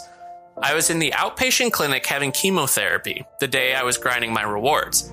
It was almost a full day affair, so I would bring my laptop in and do easy content in Final Fantasy XIV to stave off the boredom. It's not Lupus popped, and I joined the Zerg to take it down without much thought, until my nurse leaned over, squinted at the screen, and asked, "Are you killing a monster called Cancer right now?" Her and the other two nurses, they were managing the patients either side of my chair, watched the party smash out this crab fate just so we can get back to our Moonfire Fair grind, and had a little celebration once it was done. Then got back to work and hung up my next bag. It was a nice little heartening moment during one of the worst times I was going through. Too long, didn't read, killed Cancer while actively having chemo. Oh, that's so cool. Yes, and I did ask and follow up with them. They did successfully beat also disease Cancer, though it took a while. So, that's excellent. Yay. Yes, congratulations. Heck yeah! Very, very heartwarming story, and I'm glad you beat both the crab and the disease, Wheelie Ramp. So, thank you for sharing. Did one of you want to take the next one? Sure, I can take it. Sure. This comes from Reddit from Helicopter Lazy. They say, back during 2.1, I was playing the game late at night when the game suddenly had a massive lag spike. Once it passed, I started seeing shouts in the chat that Odin had spawned. Obviously, I rushed over there to get in on the fun. Right when the fight was starting, my older brother got home from hanging out with his friends, so I called him over to my room to check out the big fight. The next day, he decided to try out a character on my account. About a week or two later, he set up his own account, and we're playing the game together ever since. And we've been playing the game together ever since. It's because Final Fantasy XIV that I consider my older brother to be my closest friend, and all because of that clusterfuck that is Odin. Aww. That's sweet. Good story. Very cute. I love it. Good story. Sam or Eric, do you want to take the next one? Yeah, I can take the next one. So this is from Jar of Juice from Twitter. It's almost impossible to recount all the stories and memories I've had in the game, but I can condense them to this: the friends I've made and the FC we have formed. We have all met through COVID lockdowns and have spent almost every night since then playing and queuing up for clubbing night when some DJs was streaming live, and we have a banger of an evening. And needless to say, all the legendary music and live performances in the big cities where we could spend at least an hour or two reminiscing and telling stories of our experiences with each song played. And among the many, many, many nights together on Discord, the FC and myself would have a gold saucer night where we play games together and get drunk and also play hide and seek and tag. A Lalafell hides well in plant pot. Oh, that's awesome. That's a good story. And it is... especially like with COVID and all the lockdown, it's Final Fantasy XIV with the gold saucer, with the quests and everything you can do. It almost has transcended just an MMO. It is a gathering hub. It is a place where people can hang out, like the DJ clubbing that they mentioned, all the videos of Bard players randomly learning how to play their instruments and just busting out like songs. This game really is special. I was going to say just kind of a small tangent here. I know a lot of people online like know this already by now, but like I'm, part of the LGBTQIA plus community and stuff. And so I feel like this game, out of all the MMOs that I've ever played before, I feel like this game has definitely the largest queer community in it. So it's really cool to see those kind of people, expressing themselves through their characters in the cities and stuff and just hanging out and having their own clubs and that kind of stuff. And it's just so cool to see. And I feel like I'm part of this game in that aspect. I'm not going to get yelled at and called slurs and stuff like I used to in World of Warcraft and that kind of stuff. So it's just a very wholesome place to be. And I'll never forget, while I was, moving last year to where I am now, over in Austin, Texas, on the road, my brother was playing Final Fantasy during the Christmas break, since it was around that time when I was moving. And he sent me a screenshot of someone yelling in Limsa, doing a shout in Limsa, basically just being like, hey there, if you're alone on the holidays, me and my FC are hosting a, Christmas night at our house. If anyone wants to come over and hang out and just, we have a Discord and stuff. And I'm just like, that is just so cool. Like, that makes my heart bleed. Yeah, it's like people are just doing this stuff just to be, just to make friends in this game in Eorzea and stuff. And I'm just like, man, like you just don't see this really happening in other MMOs. It's just so heartwarming. I've never been more happy to be playing a game like this in my life. So, yep. But makes my heart so happy. That's what I was going to say too. I think it's primarily because this game, the story and everything, it teaches empathy. Mm-hmm. Yeah. That was one of the things I wanted to hit on too. Is like, I didn't know we have other stories to get to, but to Eric's point is that not only does this game feature systems and mechanics that afford players levels of expression that you just don't see in any other game, it's that I think I think this is a product of the story it tells, is that for players to, play through 14, they have to experience the story. And with the story centering on things like humanity and caring for for one another, and forging these really intimate bonds with people and asking people like why they fight for things. I think it really has an empathetic message that resonates to the rest of the community. And of course, like going into Party Finder for Savage Raids, you're going to see you might see the worst of the community. You'll see some bad eggs. Of course. And that's how it is, with all games, unfortunately. But the level of, like you said, there's marginalized communities flocking to this game because they can find community and expression in it. And, just normal players going through this and having, whether they're conscious of it or not, like playing through the story is going to, it's going to touch on your humanity and ask you questions. I feel like people are going to be very reflective of those sorts of things, and then it reflects on the way the community treats each other. Yep. Like we keep saying, like, these are things that no other game has. Yep. And then even another quick thing too about that too is like, even the game systems itself encourages to be empathetic and, believing in other players with the commendation system. Like, people can give you a thumbs up for doing a good job in raids and stuff like that you can use to like buy yourself cool cosmetics and mounts and stuff. Or like, just the fact that, a lot of games at the time when this game came out, like MMOs, even like WoW and stuff, like didn't have level sync in those games. So like the game rewards you for going through older content to help new players experience the stuff that we have all seen ourselves. Like, we want people to be able to be like, hey, you're in the good hands now. We're going to help you get through this game so you can, experience all this with us. Not like, it's a single player story kind of in a way, but like, we are all part of this together and going through this grand story together. And like, we all have like our own memories and stuff. And it's just beautiful. Oh yeah. Whenever 100%. I do like sync content, and it's like, oh, I queued into Endsinger, and you can see like 3 people are like still watching the cutscene, and it's like, we got that last week with me and my friends. Like, we were like, once they're still watching the cutscenes, once we beat it, like all like the 3 of us just start going doing little glow stick emotes. Yep. And we're just like, congratulations, like get your tissues ready, enjoy the rest of the story and stuff, and we see that all the time with this game. Yep. It's just fantastic. I could go on about this. Oh, so good. So good. Sam, you want to take the next one? Yeah, of course. This one's from My Myth Friend here on Twitter. I love her, by the way. She said, I lost 4 members of my family from Christmas to February 8th. Final Fantasy 14 was there for me. We finally finished Shadowbringers and then Endwalker, and tanking it all helped me distract myself from my grief. For some reason, running Hades on Extreme endlessly was a salve for it all. My husband and I didn't really talk about the loss because I just didn't know how to. But what he could do was run DPS while I tanked endgame content for sometimes 10 hours a day while I was on mental health leave. Yeah, it's one thing I found doing this show is how impactful and meaningful all these stories in RPGs and things can be to help people through grief, through hard times, and in place at times even making memories that you'll never forget, and turn in such an RPG fashion, turning the darkest of times into the brightest of times.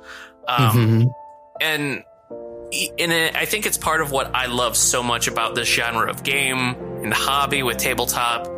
It is that escape when you need it. Yes, absolutely. Yeah. And this is such an amazing game to escape into. With your we've mentioned, the feeling, the wonderful characters, the emotional empathy that you get from it, the more lackadaisical kind of outlandish funny moments, the whatever you're kind of craving at any given time or needing at any given time, this game can provide you or provide its players. And I think that's what makes it and continues to make it so special. Agreed. And it's like you mentioned, Mike, when you were going through your heart surgery and everything, you were thinking about everything with this game. And Eric, when you were moving out and dealing with all of that, it's these moments that you, even still to this day, you think back and you attribute and kind of connect with Final Fantasy 14 in some way, or a game in some way. And this is not RPG specific. People can find their escapism and connection in any genre of game, but video games or games as a hobby in general can provide so much relief in those times when you really need to just get away. Exactly. 100%, yeah. And it's why it's so great when people aren't assholes online. Yes, exactly. Please be nice to each other and take care of each other. Be excellent to each other. Exactly. Just if you feel like being an asshole, just ask yourself, what would Grahatia do? And Exactly. if he would look at you with sad cat eyes, you shouldn't do it. Don't make Graha sad. Don't make because Graha I'll come sad. find you. The world would be find you. better if everyone asked themselves before they posted or did anything, will what I'm about to do make Grahatia sad? Yes. And Don't if you it does, dare. you don't fucking do it. Simple as That's that. how it goes. Easy rule. Just one. Yeah, Yep. exactly. Next up, we have at Rev Cabot, previous guest Cameron Abbott from Twitter. They gave a list of a number of different memories that they find particularly impactful to them. First one, number one, going through the old Praetorium raid for the first time. All the unskippable cutscenes, the boss fight after the boss fight after the boss fight, and the final moments of rescuing Thancred on your Magitech mount. 2, playing through the vault for the first time, fighting these holy knights and the terrible moment that occurs at the end. 3, fighting Thordan and realizing you're fighting through the Knights of the Round summon from Final Fantasy VII. Yes. Yep. Such a fucking good moment. So good. Yep. That whole 3. boss fight rules. It's so cool. So good. 3, Xenos, just everything Xenos. 4, when you realize you're Asm and then you go through all of Shadowbringers to get in your head, connect all the dots, and cry. Yep. 5, when you realize Elidibus was a child the entire time. Yeah. 6, Endwalker. All of it. Yep. 7, anytime Shadowbringers and Footfalls plays. Absolutely. Yep. And 8, Hashafant. Ah, Yes. the boy. Can I just say, in regards to Xenos, I love how Shadowbringer or Endwalker ends with basically a Sasuke versus Naruto fist fight. Oh my god, it was so cool. I was losing it. I'm like, look, this is so ridiculous and I love it. This is the coolest thing ever. Never before had I wished that I had actually done a Lalafell. Because I would have loved to see a Lalafell just going ham, like fist to fist with Xenos. Amazing. So good. So good. And now we have one last submission from Trevor Starkey. Who wants to read it? I can read it. Sure. All right. Had a fun enough time in 2017 with my first attempt around the Wreaths of Stormblood, but I played a paladin and got wildly self-conscious in the Hockey Manor dungeon when I wasted the party's time because I didn't know how to go back to the beginning of the level near the end. So I bounced off. Happy with the time I'd spent, but having confirmed that the playing with other people part was the stressful reason I avoid MMOs. Then I got the itch to try it again last year with Endwalker on the way. Playing DPS this time as a black mage, I had a much smoother journey and played through all the base game and expansion starting May, up and finishing just ahead of Endwalker. Spent the rest of the year finishing Endwalker and making it my easy game of the year last year. Glad I went back, and very grateful to have Rev Cabot around to assist and guide me when I needed him. Oh, look at that. Yay. All comes full circle. Yep. Shout out to having friends to take the journey with. Heck yeah. Tales of loss, fire, and fate. Hey. So good. But thank you to each and every one of you who submitted your favorite memories and moments from Final Fantasy XIV today. We really appreciate it. And a huge extra thank you to everyone who has ever submitted their favorite memory or moment about RPGs they have played in these past 100 episodes. I will forever be grateful to each and every one of you for taking just a little time out of your day to share your wonderful stories with me. Now, let's say you have not picked up the critically acclaimed MMO RPG Final Fantasy XIV yet, and you might be wondering where you can get it. Well, luckily, it is pretty easy. It is available on the PlayStation 4, PlayStation 5, and the PC, whether it's on Steam or through directly through the Square Enix store. So you can pick it up, or if you just want to play it, like I said, you can play up through the first expansion, Heaven's Word, up to level 60 before you have to pay anything. So give it a try and let us know what you think. Now, for the new players who might be venturing into Eorzea for the first time, Eric, Sam, Mike, what are some tips or advice that you would give to brand new Scions of the Seventh Dawn? I would say, like kind of what Mike said earlier, Follow the main story first. Just go to the story, get to learn the characters, get to learn your place in the world, explore the world.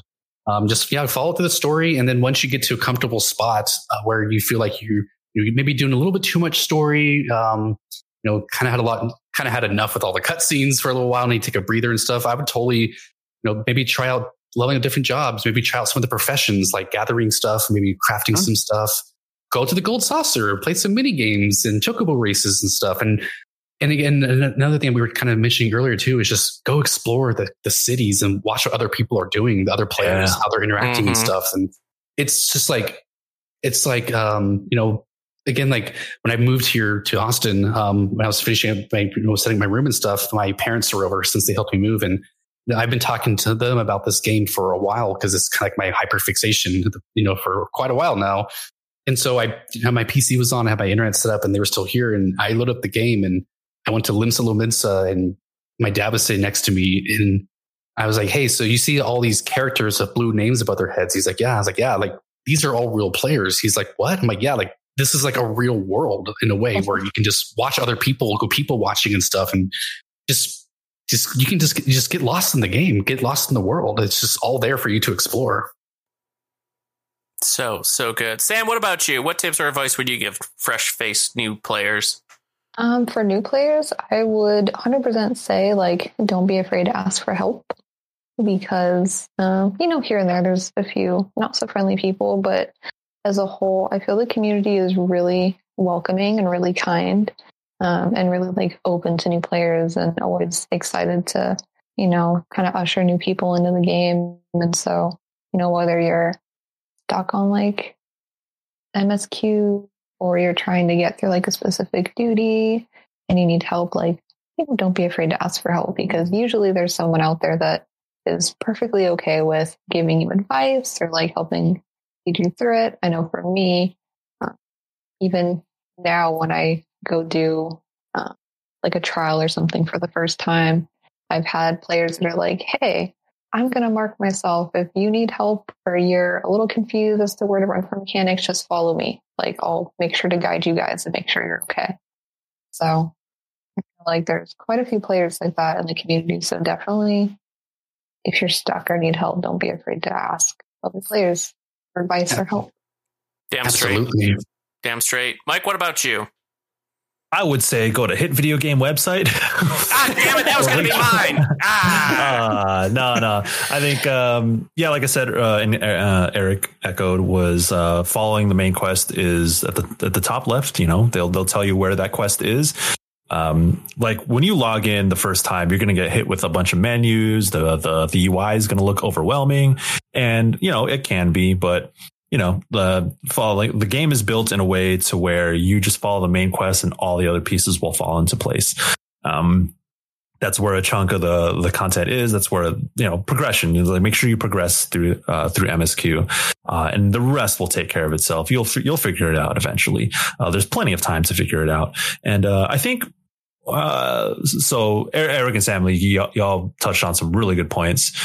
And so this isn't so much advice, more of like kind of, I guess, like attuning your approach to this game in the sense that, I think a lot of people are hesitant to get into the game because they're like, oh, there's so much to go through. I'm not going to spend 200, 300 hours to catch up. And I would challenge people to, like, if you are interested and that's one of the roadblocks, to kind of put that concern aside, because there's no real rush to get through the game. Yes, it's a ton of content, but it's the good shit, and there's no real pressure to make it through the end. It's a little different when other people say like, I don't know if I want to get into Persona because playing through that game is 100 hours and like I want to play other things. Like, yeah, okay, cool, I get it, and I understand that concern because there is an end point to that game, and there is okay, I beat and finished this game. You never really finished Final Fantasy 14. So there is no pressure necessarily to finish the game. It's like, go at your own pace. And that was the thing for me. I'm like, there's no way I'm going to get through 3 expansions, but I did it over the course of several months. And it doesn't have to be the only game that you play. It can be, but it doesn't have to be. Because it was like for me working at GameSpot, it's like I need to be on top of the latest releases to do my job, to cover the industry as it keeps moving. But again, like, I got some time today. I'm gonna do some quests in 14. And I was like, this weekend, I'm going to go. I feel like spending 10 hours of my Saturday playing through the game. And then over time, I caught up, and it was extremely rewarding. It is, like I said, it is now my favorite game of all time, and I care very deeply about it. So if you are a little concerned about the commitment, just know that there is no rush. And if you get to a certain point, like if you play through Realm Reborn and you try out Heavensward, I think by the time you like midpoint or through Heavensward, I think you'll have a good feeling of whether or not this game is for you. And that's still kind of a big commitment. But give it time. Be patient with the game if you are trying it out. And also, like I said, realize that there's no pressure, no rush to catch up on all the expansions. They'll always be there, and there are new players jumping into it every day. So it's not like you're definitely not the only one who is progressing through the game at any given moment. And all the players who are at level 90, we're chilling, we're doing our thing, we're doing our roulettes, we're doing our dailies, which also help new players because that's how the system works. So there's always going to be a support system in the game, and there's no rush. Good one. Good one for sure. Absolutely. Yep. For me, Eric, Sam, and Mike had wonderful tips and advice. My advice to you, for all you new players, play Triple Triad. It is by far the best minigame ever created. And it is worth your time seeking out all the cards and becoming a Triple Triad master. It's wonderful. Get that card mount. Get the card mount. Yes. Yeah, I would, but I'm bad at like math. And so anything with numbers, I've tried. Same. And I'm so bad at it. I lose every But match. that's the good thing. It's not like stupid like Quattromaster or whatever from Final Fantasy IX, which is garbage. Tetramaster, which has like a weird ass random element where you could still lose regardless because RNG determines it. Nah. Triple Triad's like, do you have the higher number or the lower number? Cool. Depending, is it like that's all that determines. And if you have an A, that's like super high number. It's wonderful. And the cards are cool. And I just love cool. I do collect the cards. That's what I do. I'm like, okay, this pretend they're cool Pokemon cards and don't actually play the game. Just collect the cards. That's exactly what I do. I mean, that's what Pokemon card players do, right? They just collect the cards. Yeah, there's not like a game you play with them, right? No, not since the Game Boy Color game. I knew it. So that's our tips and advice, but I want to get all of your opinions, experts of the game. With Yoshi P has said that they're kind of running low on established jobs and classes from the pantheon of Final Fantasy classes. So I'm curious, what kind of job would you like to see added in in 7.0? So, Mike, we will start with you. What kind of job, name or whatever, would you like to see get added? Oh boy, I don't have too much of an imagination, so I'm. But some cool ideas. I think around the time before Endwalker and after 5.3, people were talking about having a pet-based tank class, and some folks were coming up with the idea of like a Beastmaster, where like the tank will be like you summon a beast-like creature to be the tank. I think that's super interesting. That would be a cool job to see because I think, you have a scholar to be like the pet based healer. Tanks, you got your big swords, you got your shields, you got and things like that. Gunbreaker, I think, is like super creative in the sense that, yes, it's like almost like a DPS class, but it is a tank. So I want to see them experiment with some outside of the box ideas. So I think I might go with that. And there is like a Beastmaster class in Final Fantasy X too. Yeah. And so like pull from that'd be cool. Yeah. No, that's good. Sam, what about you? So kind of similar. Because Beastmaster is cool. Obviously, I'm a summoner main, and that's 100% because I was like, I get to have a little mini Ifrit with me. Oh, He's my favorite. He is my baby. So of course I want to summon creatures. It's my favorite thing. But I also really love dragons. And, what if we had a class that was like an Intoner from Drakengard where you can summon in a dragon? That'd be really cool. That would I be don't sweet. know the logistics of that, how hard it would be to do, but Yoshi P, please. That would be fantastic. Like not so much A like dragon a tamer. dragon tamer. Yeah, something like that. I would be so that'd be excited. cool. Dragons are always a good choice. Always. Eric, what about you? I actually would love to see the Final Fantasy 14 team possibly take some of the jobs from Final Fantasy 11 and give them a little bit of remixes. Like, I'm like a Dark Knight main, but aesthetically, I love what they did in 11 with the Rune Fencer, where it's like it's a tank job. It uses giant two-handed rune swords. It uses like runic magic and stuff. Like, I love that aesthetic. Yeah. Would love to see something like that in the game. Maybe the Corsair job that's like a pirate themed job, like with a pistol and like maybe throwing bombs and stuff. It could be kind of cool. That'd be cool. Yeah. That'd be cool. Maybe Puppet Master as a limited time job, like the Blue Mage would be kind of cool. Like Kankuro Puppet Master, like from Naruto? I don't know. Trying to think of other jobs that are in that game that could be kind of cool. But a Geomancer as a new ranged GPS job would be kind of cool. Shooting like that'd be cool. elemental powers like rocks and stuff could be kind of cool. Actually, that'd be kind of a cool tank job too, almost like a caster tank, like basically like somebody like kind of like based off like Titan in a way where you're basically building like rocks around you and stuff and blowing them up to do like damage and stuff. That could be kind of cool. But That would be sweet. I don't know what the job would be, but I think like a two-handed sword, actually not dual wield sword melee DPS job would be kind of cool. Not really sure what that could be. Almost like a fencer, but that's kind of red mage already. Yeah. They can pull what they do with Phantasy Star Online too, make a job that you use jet boots. I'm just kidding. The RC has a distinct lack of jet boots. This is true. Make some Garlean tech boots or something. Nah.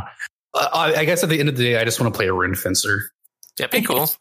For me, I would love to see a take on like a masked hero or like a Super Sentai class where you have like you're just normal walk around appearance, maybe some like punches or some very generic abilities, but like your main ability is to transform into this alternate form that you could like customize a bit in terms of like visuals, and then it would be enhanced attacks. You could maybe do different buffs or debuffs by doing like dramatic poses and whatnot. Oh, wow. Or like, and like as you level up, as you do a pose, like an explosion will happen behind you. So you'll have to like position yourself. So you're doing like these buffing poses for your party, causing these color synced explosions behind you, which will also deal damage to the enemies.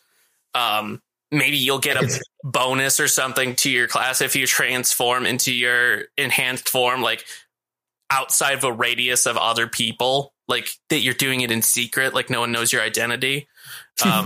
But just something like that, more of an outlandish, fun, Super Sentai class. I could see that playing a lot like Dancer, actually. Yeah. Dancer tanks. But more explosions and colored spandex like appearance. Like Reaper has that transformation when they go into when they get enshrouded. When you go into shrouded mode, it's like what if you have something like that, but you're in shroud instead of turning into like a Grim Reaper, you are now a fucking anime mech. Yes. Or like the more of these masked heroes that are like in a party, the stronger you all become because you're like a team. And then you alter that could be really fun, but you're all one combined mech, and it's even bigger and stronger. Megazord. Oh yeah, that could be really fun. That's the limit break. You summon in a giant like mechanical elemental or something. Yeah, and just real quick, brief side tangent because you brought up Reaper. I am a very big simp for Zero, and I can't wait to see what she does. Oh, Zero's so cool. I fucking love Zero. I also have to say too, like, at first I was like, oh, like Reaper is a new DPS job. Like, that's cool. Like, it's a little edgy. It's like, people want it, I guess. It's whatever. But like, once I got my hands on it, I was like, okay, this is like probably my favorite melee DPS job now. It is the rotation, the way it plays is so fun. It is so good. I love it so much. So cool. So cool. But everybody, sorry for keeping you long. Thank you. Oh, no worries. Thank you all so much for joining me and being a part of this special episode. Really appreciate it. It's always so good to talk to each and every one of you. Where can people find you online? What do you have cooking? Go ahead and plug away. Sam, we'll start with you. Yeah, so you can find me most of the time on Twitter at littlearcanine_. Just honestly, I'm just working, not doing much outside of working. Maybe at some point, I'm going to put out some shirt designs, video game based. Keep an eye out for that. But that's about it. Just mainly on Twitter. Too much, probably. Excellent. Eric, what about you? What do you got to share with us? So I am primarily on Twitter this much these days as well. You can find me at Eric Sapp, at ERICSAPP. That's my full name. I pretty much use Twitter primarily. I'm also on Instagram where I kind of just post the same selfie every other month. That's like the same pose and everything. So people can look at my face here and there. And I'm also on SoundCloud. I've got a shout out on my SoundCloud, even though I haven't used it in a while, but I sometimes make music. It's a lot of like electronic stuff. So if you like cool music, I guess you can listen to my stuff sometime. You make damn good stuff, dude. My friend. Thank you. Damn good stuff. Well, you can find me in All About Bullshit at Michael P. Hyam on Twitter. I'm a Fanbyte for now, but I have some things cooking. I don't think it's any secret for anyone who has followed the saga of Fanbyte. But yeah, I'm excited for my future and the future things that I'll be doing because, still going to be doing games, covering games and all that good stuff. So keep your eyes peeled for that. Oh, yeah. Before we go, I wanted to read a quote from Final Fantasy XIV that has resonated with me so much, especially last year. And it's actually something that Mike actually briefly mentioned earlier, if you know what I'm talking about here. Very special quote from the end of 5.3. Yours is a long road, my friend, and it stretches onto places beyond imagining. With your every step, these grand adventures shall grow more distant in fate. And there may come a day when you forget the faces and voices of those you have met along the way. On that day, I bid you remember this, that no matter how far your journey may take you, you stand where you stand by the virtue of the road you walked to get there. For in times of hardship, when you fear you cannot go on, the joy you have known, the pain you have felt, the prayers you have whispered and answered, they shall ever be your strength and your comfort. This, I hope, I believe, here at Memory's End. Big thank you to every one of you who has listened to this episode or any of the 99 previous. I so appreciate, and I hope that this podcast has, at least in some small part, brightened your day or made you think back to the games that matter a lot to you. Thank you. From the bottom of my heart, thank you to every one of you who has listened today, yesterday, and the years to come. If you would, be sure to rate and review RPG University on your preferred podcast service, as I would very much appreciate it. And as always, everybody, if you have an RPG you would like us to feature on an episode, tweet @_RPG University with the hashtag RPGU with your suggestion. And you can always share your favorite RPGs and moments directly with me on Twitter @ProfessorRPG. As always, everybody, and for 100 episodes yet to come, stay safe, stay healthy, be kind to one another. Class dismissed.